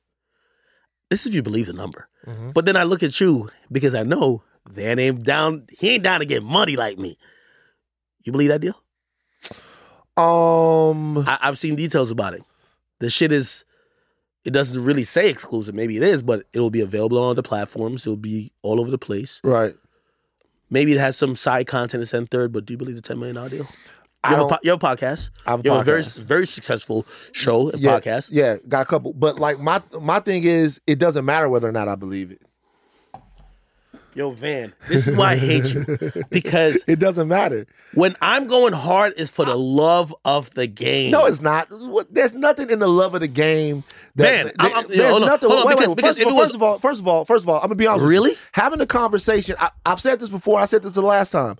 All of these conversations about other niggas' deals and what it is that they doing or not doing, that shit is corny to me. Who gives a fuck? Like, I think, and the one issue that I had with Joe is when Joe was on there talking about what I got from Bill or what I did or what they did, he didn't know what the fuck he was talking about because he doesn't know what had gone on to bring me to Spotify or to the Ringer. Sitting around talking about what somebody else did. Like with Dane, we talking about sitting around talking about what somebody else got, what somebody else did, what they're worth. It's corny. And by the way, it's the same shit that got this whole weird thing. They got a deal, whatever. Who gives a fuck whether or not did you get more than $10 million? What do you want me to just say it? No, I'm asking you, did you get more than $10 million? I mean, until you're willing to talk about their shit, I ain't gonna talk about it. All right then, nigga. You're not gonna talk about how much money you made? All right, hold on. All right, let me just put this. Whatever you think they got, I definitely got 3 times more. Okay, that's fine. So if you believe 10, call me 30. Okay, cool. I'm just trying to tell you. Okay, because cool. I know all this shit. That's fine. Listen, that's fine. So if you got 30, why the fuck do you care whether or not they got 10 or not? I didn't get 30. But I'm telling you because I'm in the league. I'm doing this shit for... Yo, Van, you can't name 3 personalities more successful than me. That's a fact. 3 personalities, period. No, in hip-hop media. I was about to get you. In hip-hop media, 3 personalities. Okay, Damn. Name them. 3 personalities more successful than you. In hip-hop media. Yeah. Joe? Successful in media more than me? Joe in hip-hop media. Joe Budden. What do we consider hip-hop media? Now who dancing around motherfucking questions? The fuck you talking about? Nigga, are you talking about podcasting? No. Podcasting, the pull-up, all the stuff that he's doing. In hip-hop media. You said in hip-hop media. Bro, okay. See, this is where I got a big dick Willie this shit again. My nigga, Joe has not made more money in media than me. That's a fact. Like, bro, let's not even talk about it. Seriously. You asked the question. Okay, well, I can tell you that.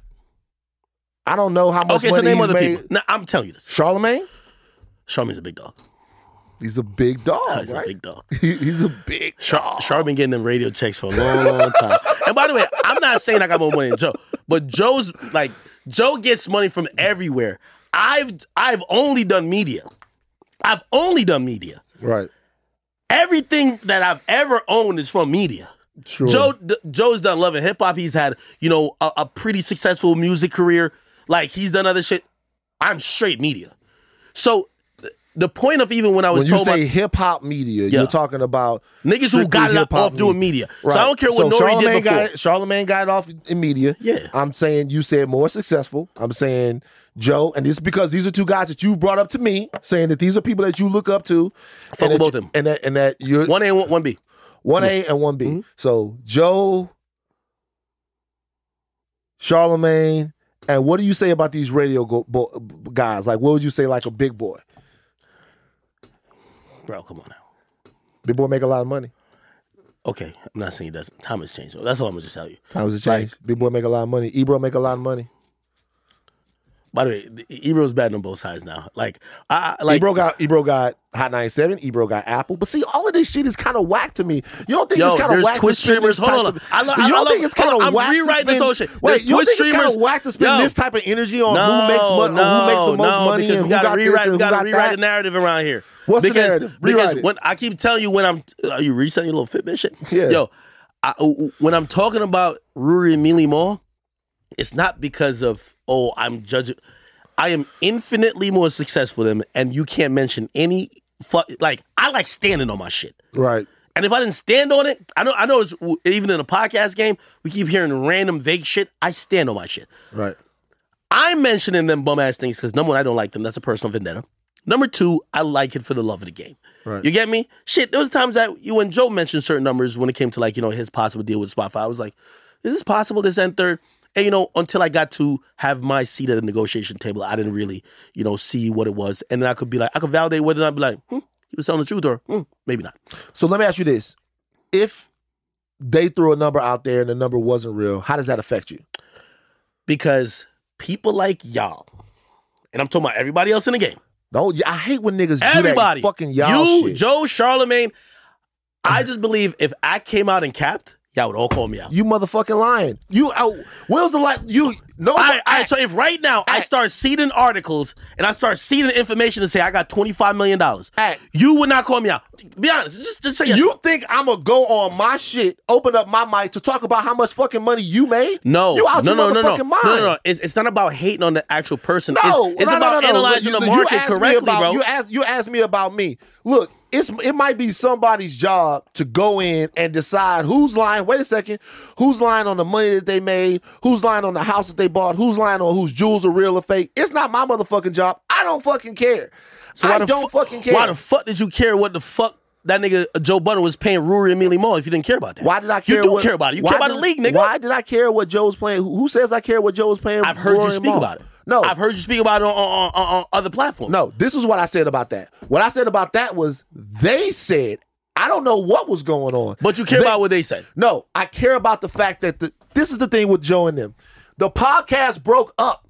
They said they didn't get what they got from their man. That is the story, not how much money they were making, because I don't even know how much money they got. I don't know how much money they think they deserve. But I know whatever it was, that it caused a rift between most people's favorite hip-hop podcasts. That's what it is to be talking about. I have no idea what they were making. I don't care what they were making. The only thing that I care about is it was enough to break up the podcast. And that was a podcast that everybody liked listening to. That's the fucking thing. Whether or not somebody had 10 million, 15 million, 20 million. We sit on these platforms, we talk about, oh, this person got this deal and this and that. They didn't get this. I'm still number one. Hey, it's all little dick energy to me. Yo, you know what's so funny? By the way, I could see like the TMZ just jumps out of you, like you're able to spin. And by the way, let me just say this and I'm going to address it now. What's that shorty named? Wheezy. Don't sit here and be like, oh, I can mention him. I talk about the league. I love talking about the league. Right. This is a passion of mine. You got smoke for Weezy. That's why you got smoke for Weezy now, too. Because she mentioned, she was like, oh, Ack is mentioning these dudes for relevance. You said her podcast wasn't successful, and that's not true. It is successful. But anyway, keep going. I don't want to get you started on Weezy now. No, it's not even on, like, bro, are we going to talk about the league, bro? Like, if there's no league, it's cool. Talk about the league. But I look at YouTube as a league. I talk about other things. I talk about, the things I want to talk about are, white supremacy, healing, trauma. Okay, none of those things are my passion. Only what I do. I'm obsessed.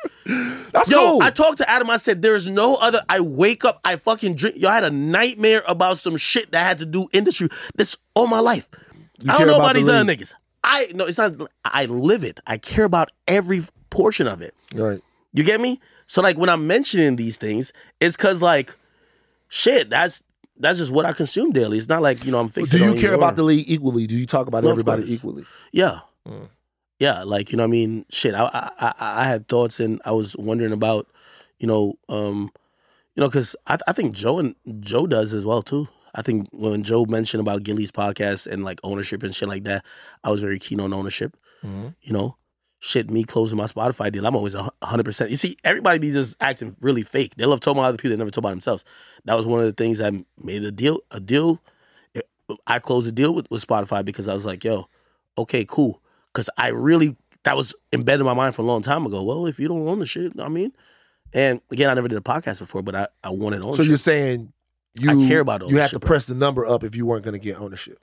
Not necessarily that. That was, nigga, I walked away from more money from other people. Right. But I was thinking about certain things because I'm really, like, this is all my life. Like, I don't know what, yo, Van, I don't know if you want to talk about your family, so I don't want to bring it up. I don't have it. No, it's cool. I don't got no kids. I don't got no family like that. But let me tell you something like that with the ownership thing. Even that's porn.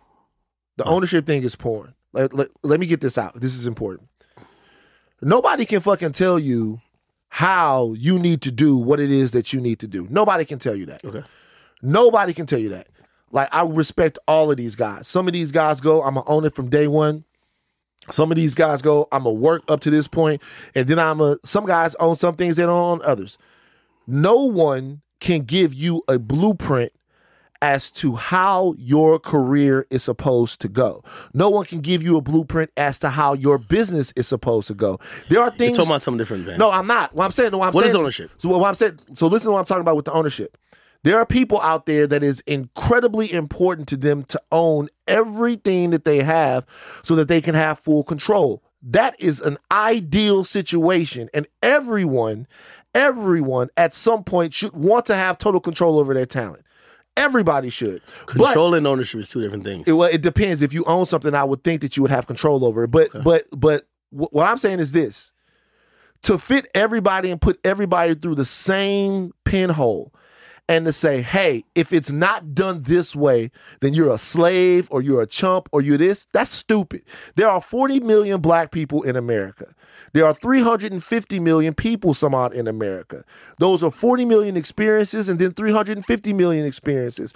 All different types of experience have their own individual unique palette of what they want out of life. When we sit around and talk about these one-size-fit-all things when it comes to business, when it comes to culture, when it comes to people, it's actually de-intellectualizing these conversations. The reality is, for somebody as far along as somebody else, it might make sense at this point in their career to own everything that they do 100%. But then some people, if you're coming from a certain spot, if you want to build up your name, it might make sense to partner. It might make sense to do an ownership partnership. All kinds of things. Don't let anybody tell you you're a failure because you're not doing business the way they think you should be doing business. Hey Van, as I said, I'm a fan of the league, right? I agreed a lot with Charlamagne and Joe. Like, I think given someone in Joe's position, someone who made a podcast pop on his own, yeah, I'm going to fight for that ownership shit. The money might not even matter as much as that ownership part. 100%. I get that from him. You know what I mean? He's coming into, now when it comes to, like, say, Charlamagne, he has a black effect. He's, because of his talent and leverage he has, he's going to own half of something with, which he still has ownership, but he's going to co-own it with iHeart. And they're going to put up all the money. And remember, he's going to make all the decisions. But both are fine. But just think about both this. Both are fine, but you can't condemn one or the other. You can't condemn one or the other. That's why, you notice, I never jumped out and say nothing about Joe. But Joe's also, right. But also, step back and look at both Charlamagne and Joe's careers. People act as if those careers are the same. Oh, no. They're not the same, right? And when I say not the same, I'm not talking about in terms of success. I'm talking about, like, in what it is that they're doing. Of course. Like, Charlamagne's got a book in print. Charlamagne's got a television show on Comedy Central. Charlamagne's got like a deal with Audible. He's got all of these things going on. It might be that he doesn't even have time to fully operate 100% a podcast network. That's not to say Joe's passion right now is in media and in podding and building that stuff out. Not saying that he is not diversified. Yo, Van is good. I'm just saying. Like, what I'm saying is different people have different careers. He's good. And in having different careers, you have to plot out the course that makes the most sense for you. Yo, I'm going to tell you how Van is good. Van took the argument I really wanted to discuss and fucking flipped it into a Charlamagne versus Joe. I have no desire to even talk about them two. Right. Let's talk about his fucking Stooges. Okay, let's recenter. I don't want to talk about this. No, because you don't want to keep it 100. We've been on the Stooges for too long. No. Oh my God. We've been on Rory and Mal too long, man. Apologize to my niggas, bro. Yeah, right. Look at you, man. So fake. Let me ask you a question. My guys. All right, okay. But let me see if you could give a really... You see, you know why people dislike me? Just ask. It's because question, I bank on my talent that I don't ever have to just lie, dick suck, or do other shit. Okay. Do you think they have a good podcast? I've listened to the podcast before. It's either yes or no, Van. Right. Then you can give context. Just say yes or no and then give context. Right. I've listened to the podcast before. Is it good? It's like I've listened to the podcast. I've listened to the podcast before. Do you think it's good? Van, come on. Okay, we gotta be honest. Yo, trust me. I live in so much reality. Wait. Just wait. Their podcast isn't for me. Just like I'm sure Higher Learning isn't for them. Like their podcast isn't for me. It's not for me. It's a lot. You're in the league. You're in the league. If I had to ask you to rate another player, would you call it? Yo, I know there's a lot of I listen to Call Her Daddy. I love Alexandria. I think she's a queen of Spotify, truth be told. Right. Here's the thing. It's not for me, but I can appreciate good content. Good content. Not for me. I'm not going to say that podcast is bad content. I'm not gonna say that podcast is it good or bad? I'm not gonna say that podcast. I'm not gonna say it's bad content. You want me to say the No, you just want me to say that podcast is bad. You don't have to say it because I'm not gonna say that podcast. But you won't co-sign it either. No, I'm not gonna say that the podcast is bad content. Hey, listen. Let me ask you a question. You know I got an audience. Hold on. I have an audience because they want me to give it up. Nigga, you don't give it up, bro. You gotta give it up. Hold on. You know why their podcasts suck? They dick suck every industry nigga trying to keep relationships. Give it up. The audience gonna bring it to the top. Give it up. Hold on. I give it up. Do you think Higher Learning is a good podcast? I do for what it does. You're not in my lane. If you're in my lane, I call your podcast trash. I would tell you every day. So there you go. So what I'm saying is, and I know that you would probably think that the podcast is trash. Does that mean that the podcast is trash? We talking about completely different things. If you're in the hip hop lane, if you're in my lane, you can't say. Hold on. You can't say that Rory and Mal podcast is trash. Saying it's trash, saying it's bad. My, it's not bad. Please give me some. Nah, I'm not. You've heard. Hold on for a second. No, you've heard, bro. You've heard bad podcasters. The podcast is not bad. Bro, are you serious, dog? Bro, I don't listen to Joe no more. Are you serious, bro? Like I don't listen to Joe no more. Bro, that doesn't mean the podcast is trash. I don't listen to Joe no more. Joe got two. Bro, compare the content. We gotta hold people to why we can't get honesty in this shit. What the fuck you talking about? This is why, Van. Because you trying to back me into a corner. Van, this is why I like to be friends with nobody. Simple. Because the day I gotta tell the truth about you, if you don't respect me as a man, then I'm gonna give it up the truth. Hold on for a second. Are there not situations just recently where you may have caped for people on your stream? Wait, hold on. First of all, hold on. I'm glad you're spinning, and we could get to it. I want to get to it. Go get to Rory. Shout out Rory. Shout out Mal. Yeah, I'm here to get to it. First of all, people are going to probably listen to what I said before, and just off what I said of the Joe thing, I don't know what Joe's got, but I definitely feel I've made more and accomplished more in the media space. You like this. Here's the thing. Hold on. Their podcast isn't for me. That's not bad. That's not a bad podcast. I was just trying to say. That's not a bad podcast. Even with me saying the thing about Joe and me, media-wise and what we've earned, whatever, I love Joe. But, like, I'm just trying to call it what it is. I still love that nigga. Like, I think that nigga is just... I think if he's not the most talented, he's the second. And it's Charlamagne and Joe. Right. And that's what it is. Now, does it mean any kind of criticism about his content or anything else I have to, like, just shuck and jive? No. Right. He better be a man to be able to accept what I'm saying as criticism, though I fuck with you. Mm-hmm. You are over here basically saying, I can't really say it's for me, blah, blah. They're trying to make content for you. Not really. Who they making content? Hold on, did you listen to hip-hop? Did you listen to Joe Budden podcast? Before I did. You don't think that? Hold on, so you're saying that. Can I be honest with you, though? You don't think they're trying to get that audience? So let me be honest with you. I didn't listen to the Joe Budden podcast for hip-hop takes or anything like that. I listened to the Joe Budden podcast for Joe, Rory, and Mal. Wait, stop. I listened to the podcast for that dynamic. No slight on Ice and Ish. People love them. They doing their thing. That dynamic. Ish is the best person you ever worked with. Wait a minute. That dynamic. Joe, Rory, and Mal. That's why I listen to the podcast. Ish is the best one. And if it's not Joe, Rory, and Mal, it feels like there's an ingredient missing. I'm gonna be real with you. Ish is the best nigga he worked with. It feels like there's an ingredient missing. I watch objectively. I don't even care if Ish don't like me. Ish is a great podcast. He never talked about me anyway. But still, like, Ish is a great podcast. It's just different. I listen to yo, I'm here for the love of the sport. Right. Right now, Rory and Millie Mall, they were basically a plane headed for the dirt. Right. And then they had some announcement about a deal, and then they went into limbo again. Right. Their shit is going down. I have no reason to talk about them. That's the only reason why I had issue with Weezy. I was like, I'm not talking about people because they're hot. Right. I'm talking about things I'm passionate about. Right. I know when you're passionate about Rory and Mal. I'm passionate about watching boys crash and burn. Yeah. That's so toxic, dog. You gotta hear. I know. But you know what I mean? Take me to therapy later. You're a Charlamagne, but I'm passionate about them feeling. Yeah, I am. You gotta heal. I'm glad that we get in full Twitch mode. No, there's no healing to come. You have to heal. No, you have to heal. I felt like I've healed. No, you haven't healed yet. Nah, bro. I said in one this conversation. We haven't. Listen, I'm cool healed. with like whatever their situation. I'm good. Right. Wait, why do you think I didn't heal? You haven't healed because there's still a lot of hurt there. You're still looking at things like all or nothing, zero-sum game. There's no nuance to what you're talking about. Cap. Yo, I'm just telling you the truth, bro. Joe had probably 5 weeks of getting it together with these new guys that he's on with. By the way, I told Joe it should be just like how I do my podcast. Yo, I had a great conversation with Adam. I feel like I'm having a great conversation with you. Yeah. Had a great conversation with 21 Savage. Had a great conversation with Omi the Hellcat. Like, there's certain people, like, I know you're like, oh, I love him talking to his friends. No, you love Joe.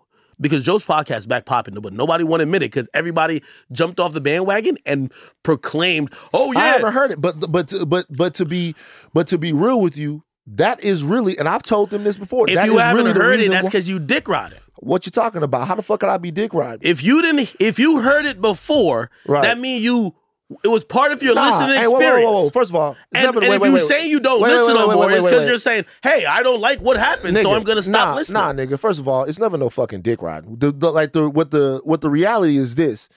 I listened to the podcast. The podcast got to a point to where the stress between them, he kicked them off. He fired them. I actually stopped listening before then because really, to be honest with you, I stopped listening way before then. I stopped listening, number one, when my name was brought up on the podcast in not such a great light. That made me turn it off. And then number two, I stopped listening when it was obvious that the dynamic that they had was already broken. So when it was obvious that it wasn't that no more, I didn't want to hear it no more. And that's fine. And by the way, that's just me. But when it became obvious that there was something in the air between them, it wasn't the same pod. And that's the reason why I was listening. It's so fake. I'm not fake at all. What I'm telling you is I listened to that podcast for one specific thing. The dynamic between those guys and that dynamic got ruined. And so I don't listen to it no more. Okay. I won't go far or divulge stuff like that's obviously wasn't on camera, blah, blah. Right. But do you remember at times when we were talking, and you know I love talking to league. I talk to league. Did I not say repeatedly, I said... You like minding other niggas' business is what you like. No, they mind mine as well. You like minding other niggas' business, and I don't. Everybody mind mine. Like, bro, what is this fucking fascination that you feel like that we all be sitting around talking about you?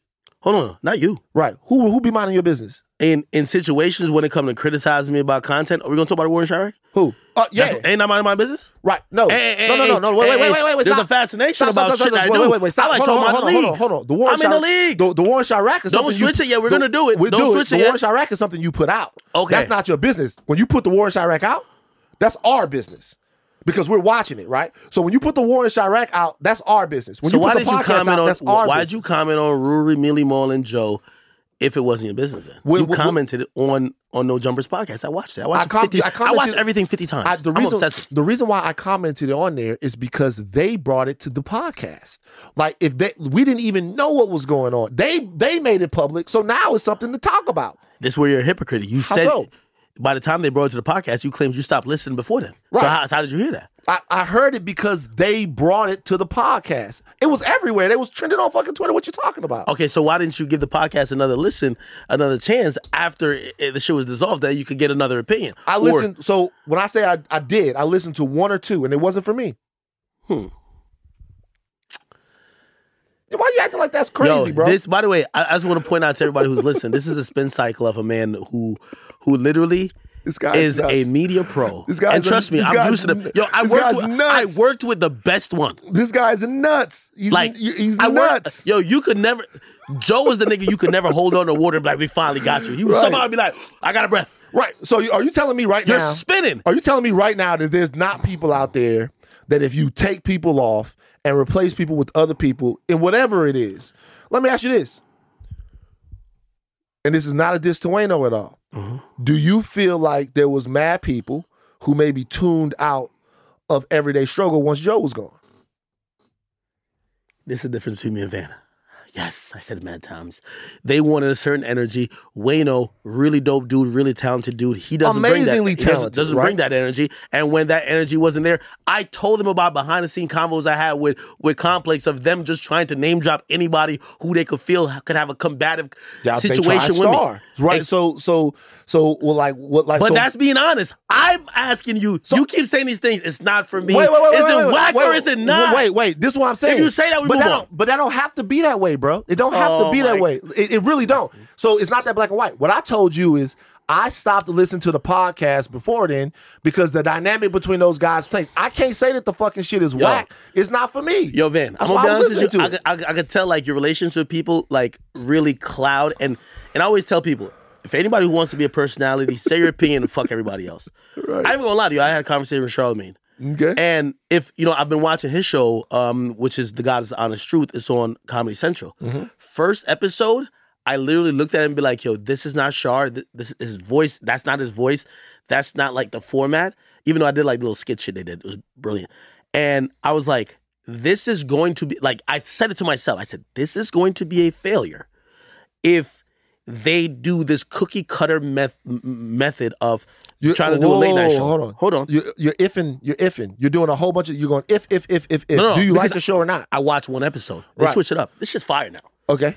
But it's being honest. Right. No, it's being honest. So if Charlamagne asked me like, yo, Ack, what you thought about the first episode? I wouldn't be like, I don't want to give the pussy answer. It's not gonna be like, yo, bro. Hold on. That's not you. Hold on. And you know why we like it. But here's the fucking situation. You gotta be honest. But here's the fucking situation. And Charlamagne has called me and told me like, that's not you either. But wait though. Rory and Mal aren't asking me what I think of their podcast. Wait a second. Stop. Rory and Mal aren't asking me what. Hold on. Rory and Mal aren't asking me what they think about their podcast. Like Joe isn't asking me. You're asking me. I'm asking you. So the reason you don't why want to talk about the league. Wait. So the reason why you're asking me isn't for anything constructive or productive or anything that's actually something positive. It's for some fucking mess. And so my thing is this though. Why do you think I share that opinion about Charlamagne's show? You said I look at Charlamagne as a leader. No. If his show pops off, if he fails, I could never get there. Even in that, I want him to win. Even in that thing with the show. You said if. I saw one episode. You saw one episode.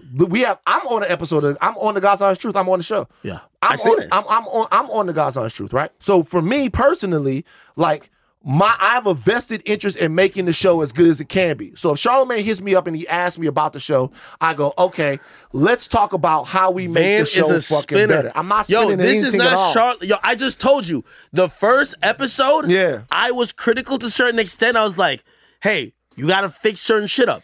By the way, the first episode. Can I ask you a question? Hold on. What the fuck do you know about making a television show? How do you know how to fix the God's Honest Truth? Hey, no. I'm a consumer. Just like I don't know too much about making like a ballad or whatever the case is, but I could have. I don't know what it is to make a stand-up special, but I could be like, oh, that wasn't funny, right? Right. So if you don't like the show, the only criticism that you offer him is the fact that you didn't like it or not. No. Telling him what to fix goes nowhere because you don't know anything about TV. I'm not telling him what to fix. I'm telling him the critique. Right. It's a reason why you see people like Kanye West put out albums that nobody likes, because there's nobody honest around and be like, yo, bro, that's not even in the vein of some palatable shit. To be honest with you, he has a bunch of yes men. To be honest with you, you're one of Drake's yes men. Yo, you switch it. We could talk about all these things. You're one of Drake's yes men because you know the entire world knows that CLB is not a great album. But you will not say that. You said that CLB was a classic. Okay, that's cap. All right. Did you not say CLB was a classic? Yes or no? Yo, Van. Wait a second. He's trying to hold me to the fire, but by skipping off the argument. I'm not trying to hold it to fire. I'm just bringing it up. Did you not say CLB was a classic? Okay, but yes or no? Wait. Before we get there, hold on. Before nothing, nigga. We can't put a button on people. No, fuck the buttons. We ain't got no buttons. Did you not say CLB was a Joe? Did you not say that? That's this is Joe. Huh? Like fuck the buttons. Shut up, nigga. Damn. Did you not say CLB was a classic? Yeah, you want to answer? All right, hold on. Look at the cheerleaders over here. Okay, all right. Okay. Give this nigga a couple pom-poms. Yo, no. Like every time this happens. Hold on. First of all, it's different. So whether you went on your Twitter and you said CLB was a classic, yes or no? Yes or no? You did. Let me ask you a question. Is CLB a classic? Is CLB a classic? No, we can keep it here. No, we can keep it here. Is CLB okay? CLB, even if it's good, even if you think it's good, which is okay, even if you think it's good, it's definitely not a classic.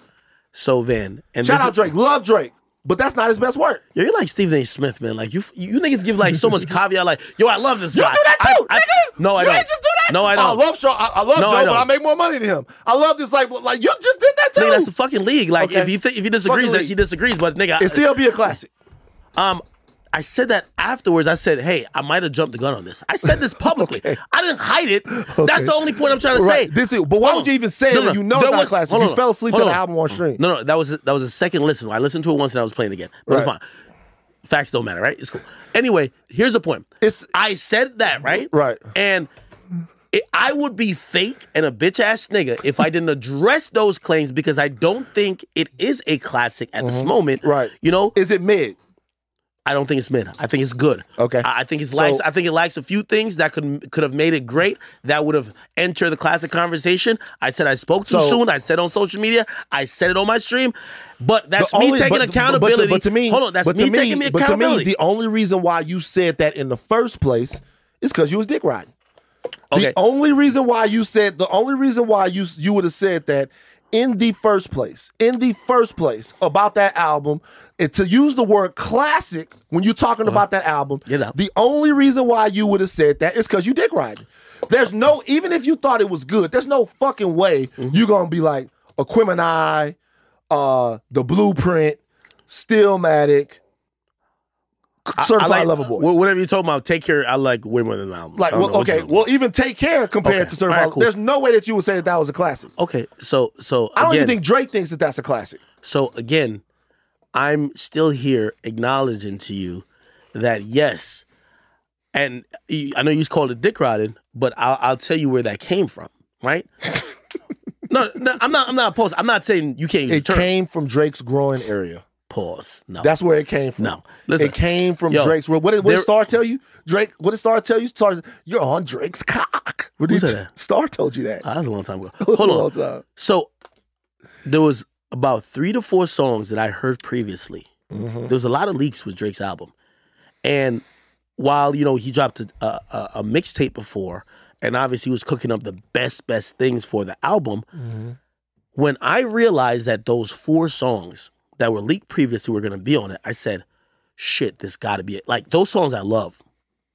Love all. It's a pathetic excuse. TSU song. It's a pathetic excuse. No, wait. No, like, pathetic. You got the same shit retail that the rest of us got. Yeah. You listened to it and you said it was a classic. That's a pathetic, almost dumb excuse. Negative. I heard the songs I heard, I thought it was going to be a company. I told him. You see, everything you're saying would make complete sense if I tell him that. I say, yo, I'm going to be honest with you. I understand why niggas saying it's mid. I think it's good. It's missing these big songs that you had before, God's Plan, One Dance, Hotline Bling. It's missing these songs that could really connect it. Also, we all thought, based on the presentation, this was going to be a thematic album. I told him these things. So if you're trying to criticize me or just like crucify me. It's no criticizing. Or if you're trying to crucify me it's no crucify. What you just said a second ago, you asked me. I'm admitting I'm wrong. Hold on. I admitted I'm wrong. You won't admit you're wrong. You asked me about 2 friends of mine in a public setting. Wait a second. I've lost friends over this shit. You've asked me too. I'm not losing friends. I'm not losing no friends over this. Also you won't lose no friends over being honest. Hold on. This is what I'm thinking. I'm honest to my friends when it's constructive and it helps them. I'm not about to sit on a podcast. By the way, I am being honest about that podcast. I don't think that podcast is bad. I don't think that podcast is trash. It's not for me. Just because something is not for me doesn't make it bad. It doesn't make it trash. I feel like we're going in circles. Who's it for? What do you think? It's for people that like are super dialed in to like hip hop and shit. It's for It's for super hip hop fans. I don't listen to $1 million worth of game. Wait, hold on. $1 million worth of game isn't for me. Let me ask you. And I think Gillian Wallow would know that it's not for me. I want to say this. Say the times I've listened to it is very good. I'm glad you said that because I keep saying I'm a student of the game. You can't play these games with me. Yeah. You say you think it's for people who are super dialed into hip hop to sound third. Right. For anybody, and this is for the people because you say you didn't listen to Joe's stuff. If you listen to music, Joe still gives more in-depth shit.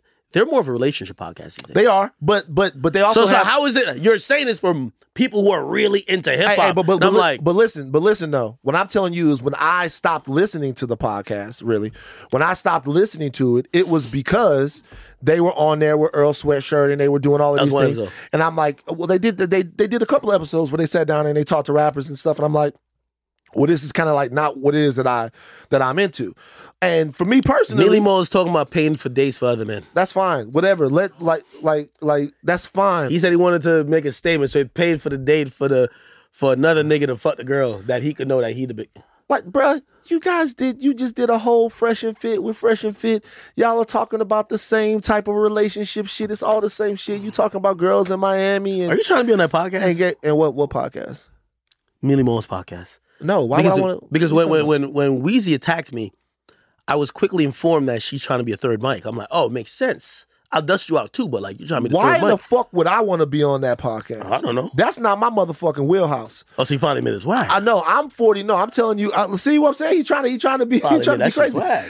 I'm 41 years old, and so at this point, I want to talk about different things.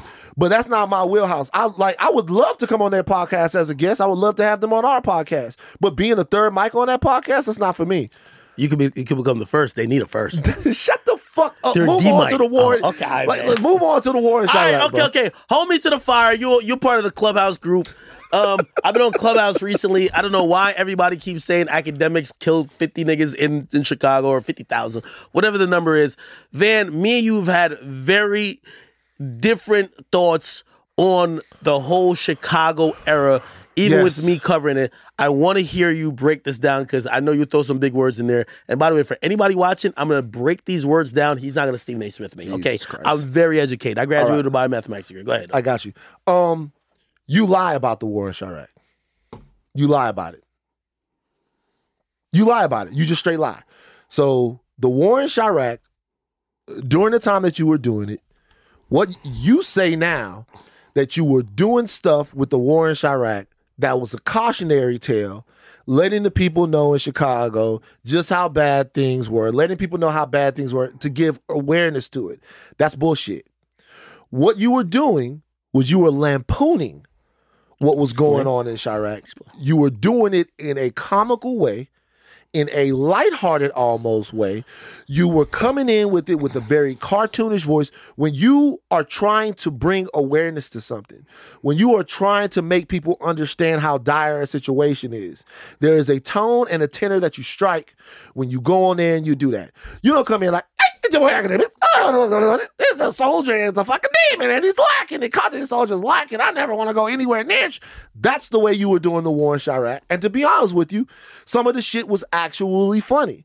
It was actually funny, but the way you were doing it and the things that you were saying, I'm a pussy nigga, and all of that shit like that, you were doing it. Pussy Nigga Association, we had to make that cool. Remember, I told you we make some stuff cool. Right, but what I'm telling you is, if I'm from Chicago, right? I'm from South Baton Rouge. I listen to a guy do a whole breakdown on what's going on with Fredo and fucking Young Boy and them and all of that shit. Those places that they talking about, like I used to live there. And to be honest with you, glamorizing that shit like that and putting the spotlight on that shit and putting the battery in them kids' back like that, that's offensive to me. Now, people want to do that. That's what people want to do. What's glamorizing to you? To me, it's glamorizing it when you're telling people, if you're talking about, how about this? If you want to talk about what's going on in Chirac and how bad things are, why don't you hit up the victims' families and get them on something and give them a voice to speak about what's going on? Why don't you talk to people that are actually losing their lives or have loved ones that have lost their lives? Talk to people who are being affected by what's going on in Jacksonville, in Chicago, in Baton Rouge. And why do CNN don't do it? Why the local? No. But see, here's the deal, though. You're trying to hold. Hold on. You're trying to hold a YouTuber to that same standard, and then you say glamorize it, and then but here's the thing, though. You can let them get it out. You can do the whataboutism all you want. We're not talking about them. Okay. We're talking about you. And we can talk about them too if you want to talk about that. But the reality is you have a right to do whatever kind of content on whatever page you want to. Yeah. That is your prerogative. But when people say, hey, the overall tone of the war in Chirac was a lost cause. So my deal is this. Lost cause. It wasn't about showing hurt and grief. It was about, hey, for anybody who does not know about this situation and these people, they're a lost cause. That's not the way. That's your approach. You think I should do it one particular way. That's not what I'm saying. Not everybody's going in there like Oprah and like Vice and all these people to talk to victims. You just said a second ago, right, that you can look at content, whether or not you created the content or not, and say, hey, that doesn't work, right? Mm-hmm. You can say, hey, that doesn't work. Mm-hmm. All right, let's go with that. Let's go with what it is you just said. When I looked at the war in Chirac, I didn't hear any seriousness. I didn't hear any pensiveness. I didn't hear anything coming from that made me think, damn, something needs to be done about this. What I saw, to me, was comedy content based around violence. And everybody has the right to do that. You have the right to do that. But you throwing a stone and hiding your fucking hands if you think that people are stupid enough to where they couldn't watch that and see what it really was. And so I explained that in a second. And that's why they're mad at you. Okay, so I'll explain that in a second. First of all, I think that they're hooked on it. There's been violence going on for 6 years, and I've counted all the deaths, it's in the thousands that they're still trying to blame me for, which I've never even covered. I don't think anybody's blaming you for the violence in Chicago, but what they would people there, they're not saying, hey, listen, this small time period that you covered it for, we're only mad at that. They're mad at, they really are looking for scapegoats for violence in general. Violence increased even afterwards. You're wrong. You're wrong. How am I wrong? There's nothing that you can do. There's nothing that you can do in and of itself to cause an epidemic of violence. Listen, can you propagate, listen. That's what they said. Let me finish. Can you propagate something that makes violence seem cool? Of course.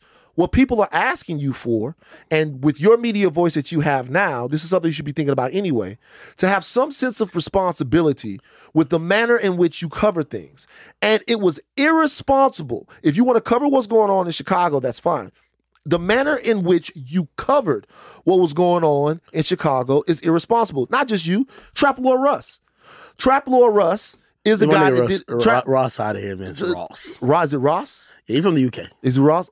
Look, I watched it. He did a whole video.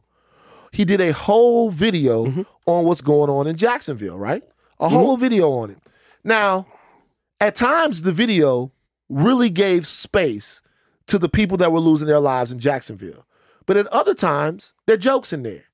How could there be jokes in there? Like, it's almost as if niggas didn't really grow up in the hood or never had to bury nobody over some stupidity.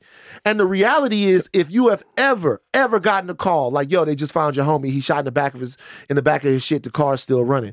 If you ever got one of those calls, you go into all of these funerals and stuff, you don't know why. That shit is not fucking funny. And it's not to be made fun of. And look, you did it. You've already talked about it, whatever. But if you're asking what the problem with it is, the problem is you did not cover it and give it the respect that it deserved, and it's a serious situation. Hey, hold on. First of all, I've said the only thing I really think I did wrong. I was there, and by the way, in me, whatever comedic sense you're saying, yeah, I'm sorry. If you shoot somebody and pull the trigger, I'm gonna clown the shit out of you. I don't care if yeah, I'm sorry, I'm gonna clown you. What about when you say you so hold on. So if I'm clowning you because you call yourself a savage, wait. You're also in a way sometimes clowning victims because I'll tell you why. Okay, because by clowning the vernacular that they use. No, but you're also the vernacular. Wait. You're also, how am I clowning victims? You're also clowning victims because you're going. So and so was caught lacking. I'm you're making it into a joke. Hold on, you're making it into a joke. I'm using. I'm using specifically a story. I'm using the vernacular with a man, a woman, and a baby that had put their location out, and they put their location out. Somebody ran up on them and they killed them. Yo, my nigga, there's nothing funny about that. You're. Hold on. Wait, first of all, I'm pretty sure if you go back to that video, if you're laughing at that, that's. I made a concerted effort to make fun. I made fun of shit in the war in Iraq, but I oftentimes took what people thought was the wave when people used to refer to themselves like, I'm a savage. You know where the nickname thing came from? There's in no type of society on earth would you refer to yourself as a subhuman, as a non socially conditioned person, or just compare yourself to like literally animals and reptiles. Mm-hmm. So when I saw that, I'm like, yo, I'm gonna clown the fact that you still think it's everybody was like, I'm a Chirac savage. I'm not gonna lie, I turned that into a joke because honestly for me, I was like, if kids really believe that they want to be a savage, it's like when people now say they want to be a demon. Do you know what the fuck a demon is? Yeah, but you still use that though. Okay, no. I use it in the context of I use it in the context of clowning those people. But you can't have it both ways. You can't have it both ways. Wait. The reality I'm not is, saying that. I'm not saying that there weren't. Hold on. I'm not saying there wasn't either I won't say collateral damage or unintended. Just off the colloquial terms. So here's the deal. I don't think it was unintended. I think you meant it. I think you meant for. Not true. I don't think it was unintended. Nope. I think you meant for the war in Iraq to be funny. No, what? I think you. So Van, I don't think it was late to it. Van, I've said I discussed Chicago with satire. That is not a secret. Here's the point. Why would you satire that? Because you know what?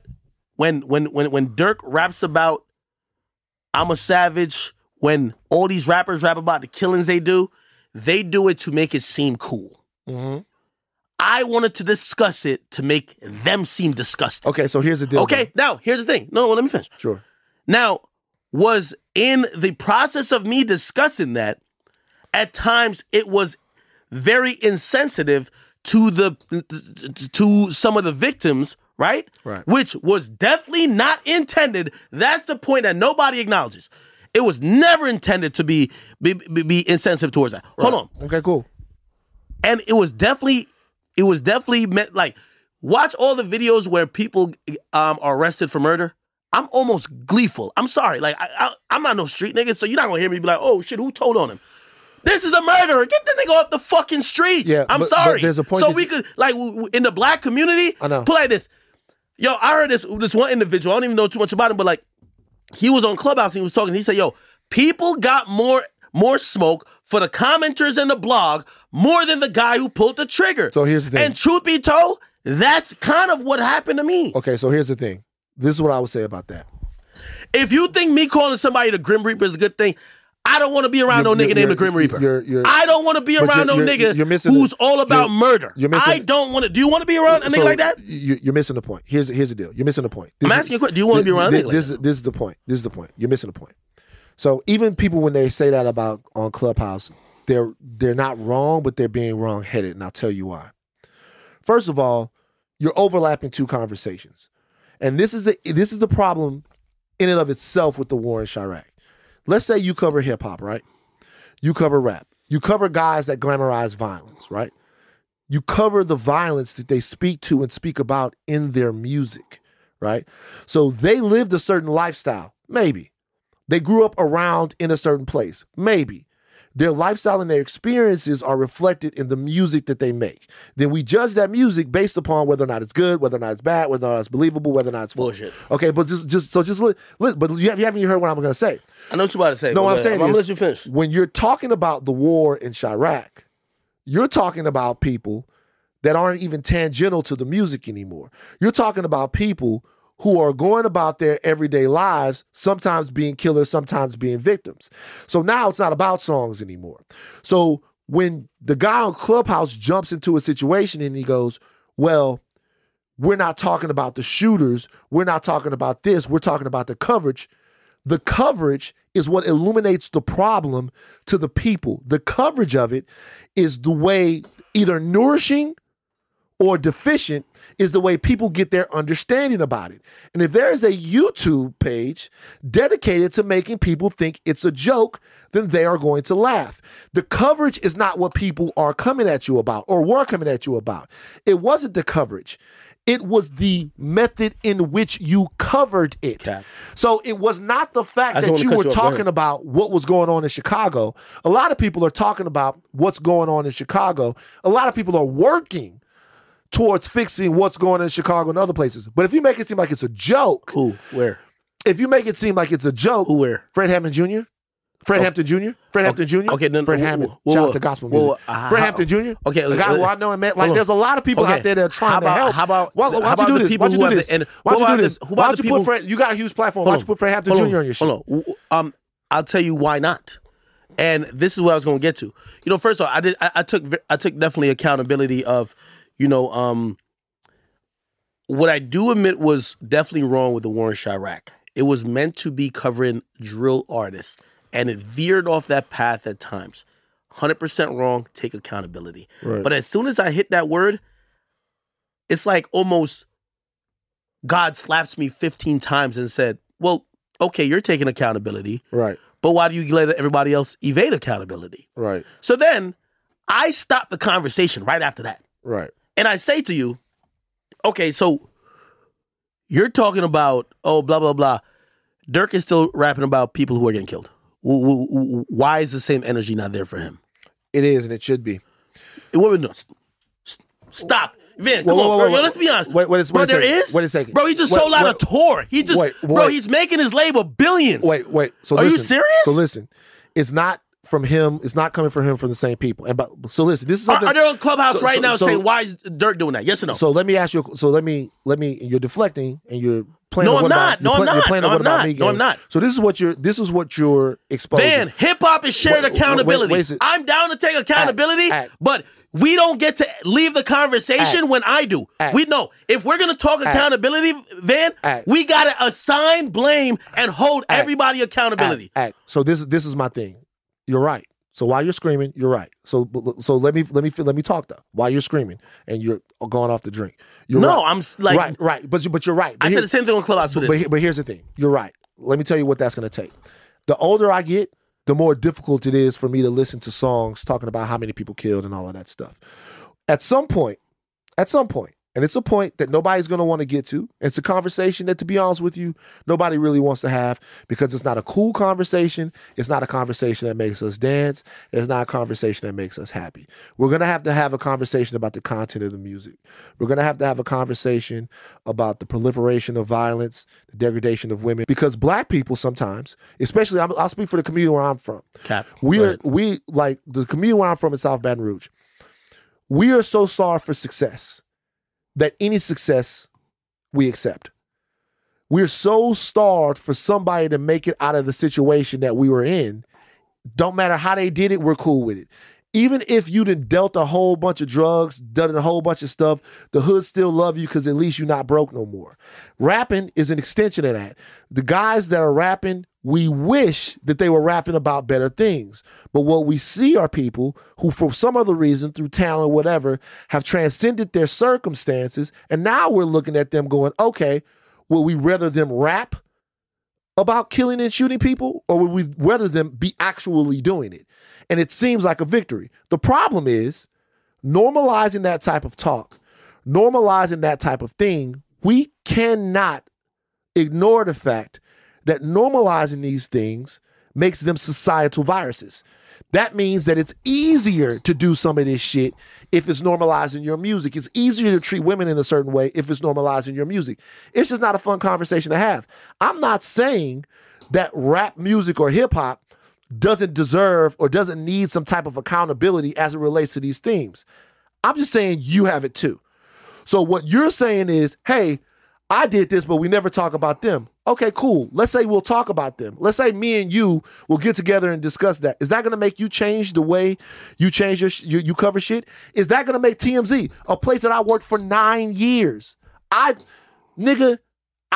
have no right to, I'm not scolding you. You say you want to keep it real, you want to keep it honest. This is honest. The war in Chirac shit was fucked up. And the reality is, even if rap never changes, the question is, will you? If rap never changes, will you change? And so that's the thing. For me, I put it to you right now so everybody can hear it. I will never, ever, ever be involved with the operation like TMZ again. I will never, ever, ever do celebrity news again.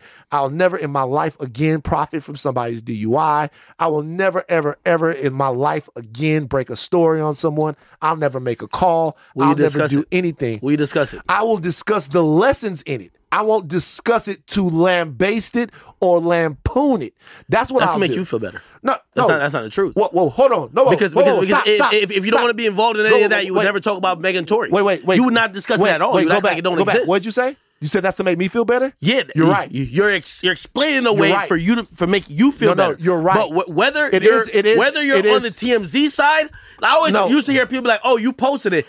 And they'll be the same one discussing it. No, hold on. You're right. If you don't like it at all, I'll give you the bigger picture of it. The only way to cure this whole thing, and I'll try to let you speak for the entire. That's fine, cool. Try to make your point. The only way to cure it would to be stop covering violent music. Right. Period. Right. I don't give a fuck about that. Which, by the way, also to stop making it. Hold on. Well, the media has a lot of power. If we stop all covering it, like, it won't be profitable. By the way, you're right. I'm down for that. I could make a lot of money. I don't give a fuck if niggas do violent shit or not. I'm in the media. I'm good. Right. The reality is also, but I will say this real quick: not covering violence and not talking about it aren't going to change societal conditions in these neighborhoods. No. It will change how the music affects those neighborhoods. It will because when we're talking about the war in Chirac and this and third, this is where I have a problem with it. By the way, I have to go. Okay, yeah. I know. Let me just make this one point. I felt like we were going to get to much more shit, but we really fixed it a couple of points. let me just say this. When it came to situations, like the reason why I look at people who aren't willing, the biggest, all right, let me ask you a question. Right. And just a short answer, please. Sure. Could you combat police brutality without combating systematic racism? No. Okay. Or systemic, whatever. That's the point of saying, that's the exact point I'm trying to say. Can you combat, act you're the problem, but then ignore and not have the same, hold on. Right. Have the same energy for the rappers putting it out. So here's the thing, though. Then, hold on, because I'm addressing a lot of what you said. Sure. You had mentioned about rappers who, hey, they're rapping about their reality descent third.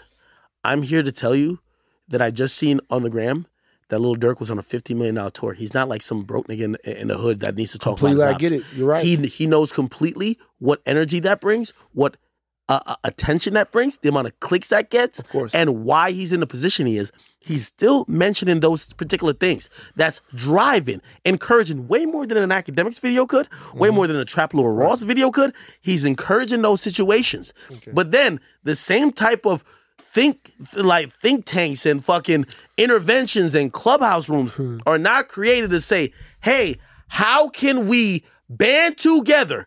I've heard him do it about me. How can we band together to get academics out of the place he's in? No one is saying how can we band together to get Lil Durk out of the place he's in. He's made tens of millions of dollars, but he's still rapping about it. I love Durk. But I'm only saying that everybody's playing their role in this system that's kind of fucked up, and hip-hop is a hypocrisy arena already. I look at the people who keep talking about accountability, and I say, where is the general concern for things that are bigger than me? For what everybody has mentioned, right? For what everybody has mentioned about the war in Chirac. And this is why I was on Clubhouse recently. I said, let's analyze police arresting like 4 to 5 individuals for the death of a Chicago rapper called FBG Duck. All that was fueled and documented through music of King Von, who, by the way, everybody conveniently forgets the police literally claimed was the shooter and was someone who killed one of the popular figures in Chicago. They just couldn't arrest him. And then also Lil Durk, who basically just every single time promote this in music. And if you think that Lil Durk's influence and reach is as close to mine, you're the person who literally thinks, hey, if we stop ACT or if we stop the police, you stop systemic racism. That's not true. If you want to kill a snake, kill it from the head. And until people show the same energy for that, I look at everybody as straight hypocrites. You pick on the people who will engage with you. Lil Durk will never be on a clubhouse room engaging with people like that. He won't be. Lil Durk, by the way, Lil Durk's $1 billion label who funds, who profits off, who promotes, who does these $1 billion deals, that's at the behest of the content he's making. They'll never stand on trial. I'm one of the people who, because of care, I could come in and admit accountability. Have we ever heard he signed to Interscope? That's Universal Music Group. Right. They just sold for like billions of dollars, like 10% of their company to some Chinese company. Have they said, hey, we're getting this billions of dollars because we've actually promoted the trauma of black men? You were talking about trauma this whole time. Have we hear them making a mission? No. Have we heard them taking accountability? So there's absolutely zero that you're saying is wrong. This is what I would say. Zero that you're saying is wrong. Zero. It's all true. These problems are multi-fronted problems. Right? They're problems, they're societal problems, they're economic problems, they're political problems, they're all kinds of problems. And it's going to take a real big, huge effort to like address them. The question becomes on a much more micro level, because you're talking about yourself as if you even have the power to either change anything or to be the villain.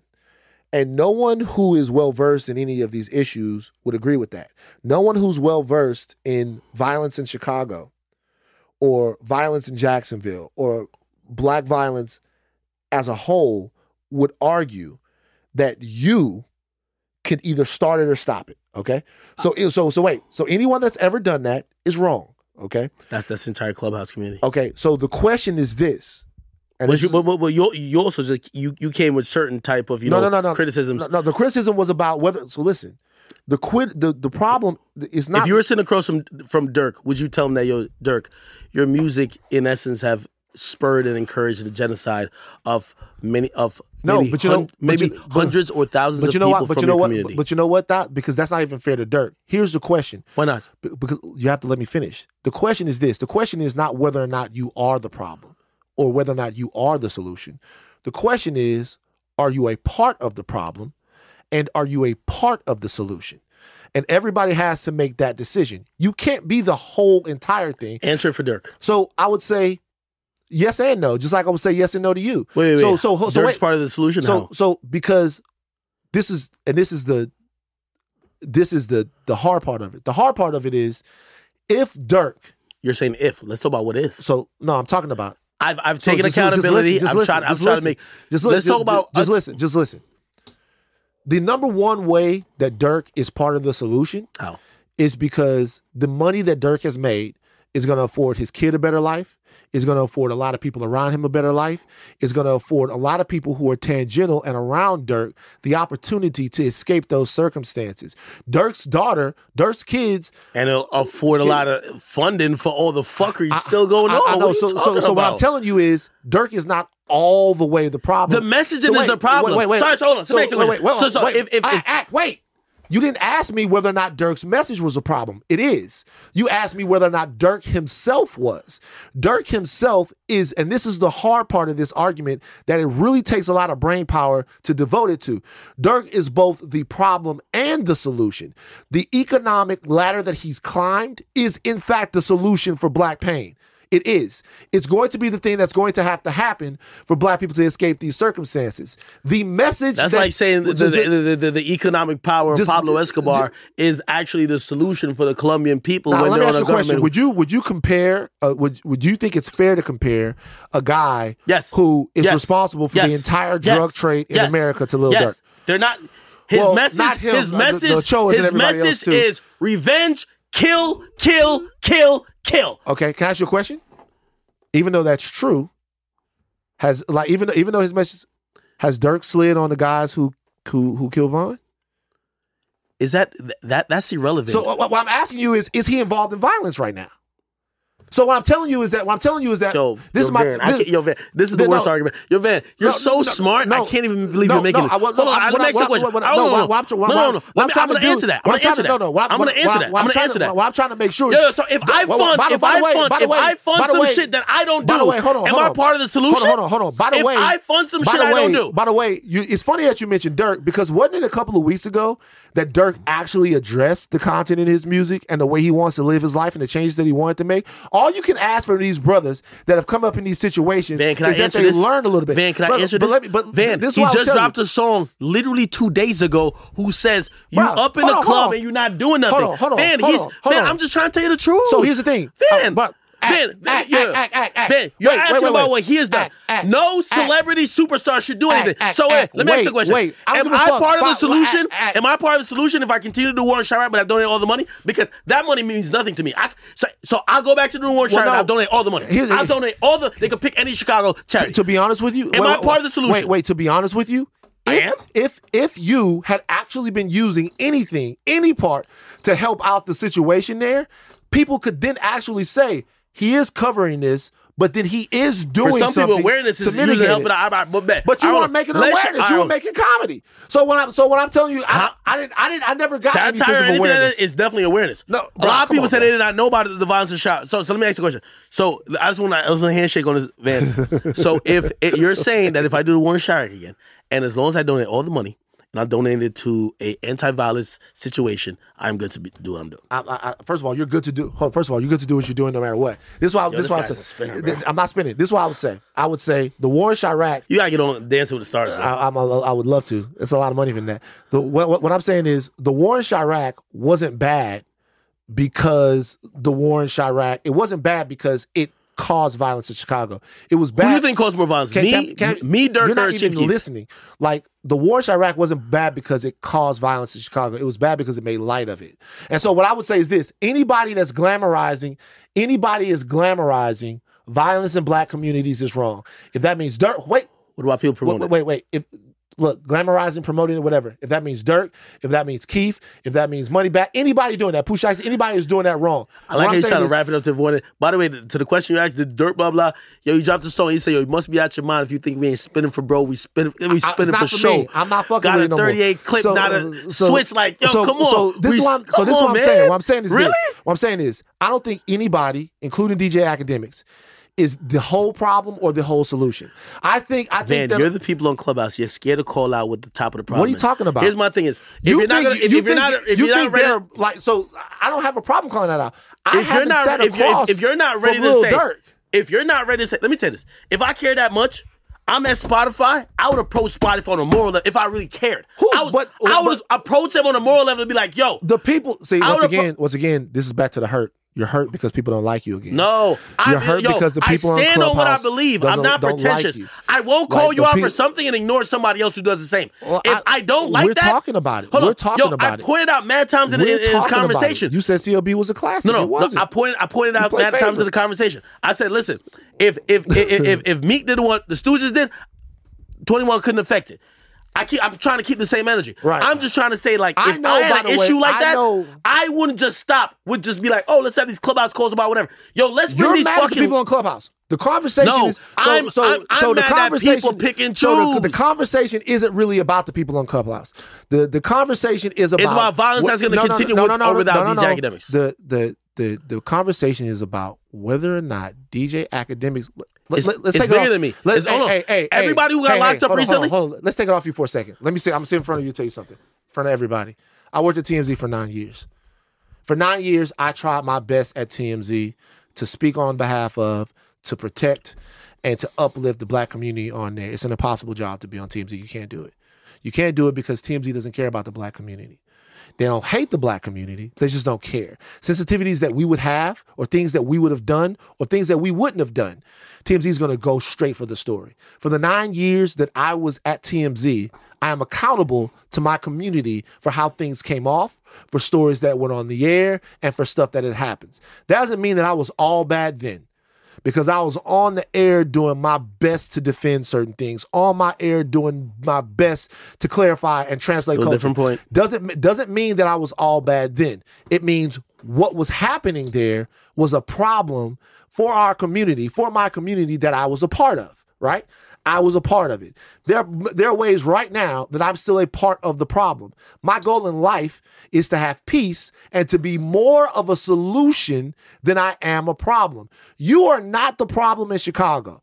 The people that are on Clubhouse that are making it seem like you are, the people that are on Clubhouse that are making it seem like you're the entire problem, they're wrong. But what I'm saying is what you did was inappropriate. Hold on.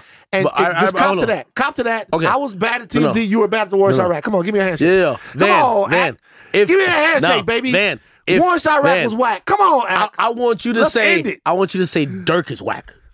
If you keep the same energy, violent rap is whack. Dirk is whack. I don't have a fucking problem. Violent rap. Let me get a couple more names in there. Pooh Shiesty's whack too. Pooh Shiesty is whack. Lil Baby's whack. If you are rapping about killing people, that's whack. I don't give a fuck. What the fuck do I care? Okay. That's whack. It's whack to rap about that. Right, don't mean it's not fucking amazing music, but it is whack to rap about it. It is whack to rap about that. Would you ever have like a little like, powwow press conference, Clubhouse meeting to try to get them the fuck out of here, no? Yo, Van, man, thank you for coming, man. Yo, Van, you're a great spinner, man. Yo, I came into this and I'm like, yo, me and Van, we have straight talk constantly. And the whole point, I was like, yo, I'm not letting Van get away with this because he got me sweating in this bitch. I'm literally late for couple stairs. Van, I went on High Learning with you, and I was like, this ain't a Van I'm talking to on the phone. Shut the fuck up. And nah, for real, I was like, yo, I'm gonna get him to be honest. I'm gonna hold him to the fire and to keep it real. Even though Jesus Christ, you do more spin moves than motherfucking Giannis. Like when he's getting to the joint. Yo, appreciate it, man.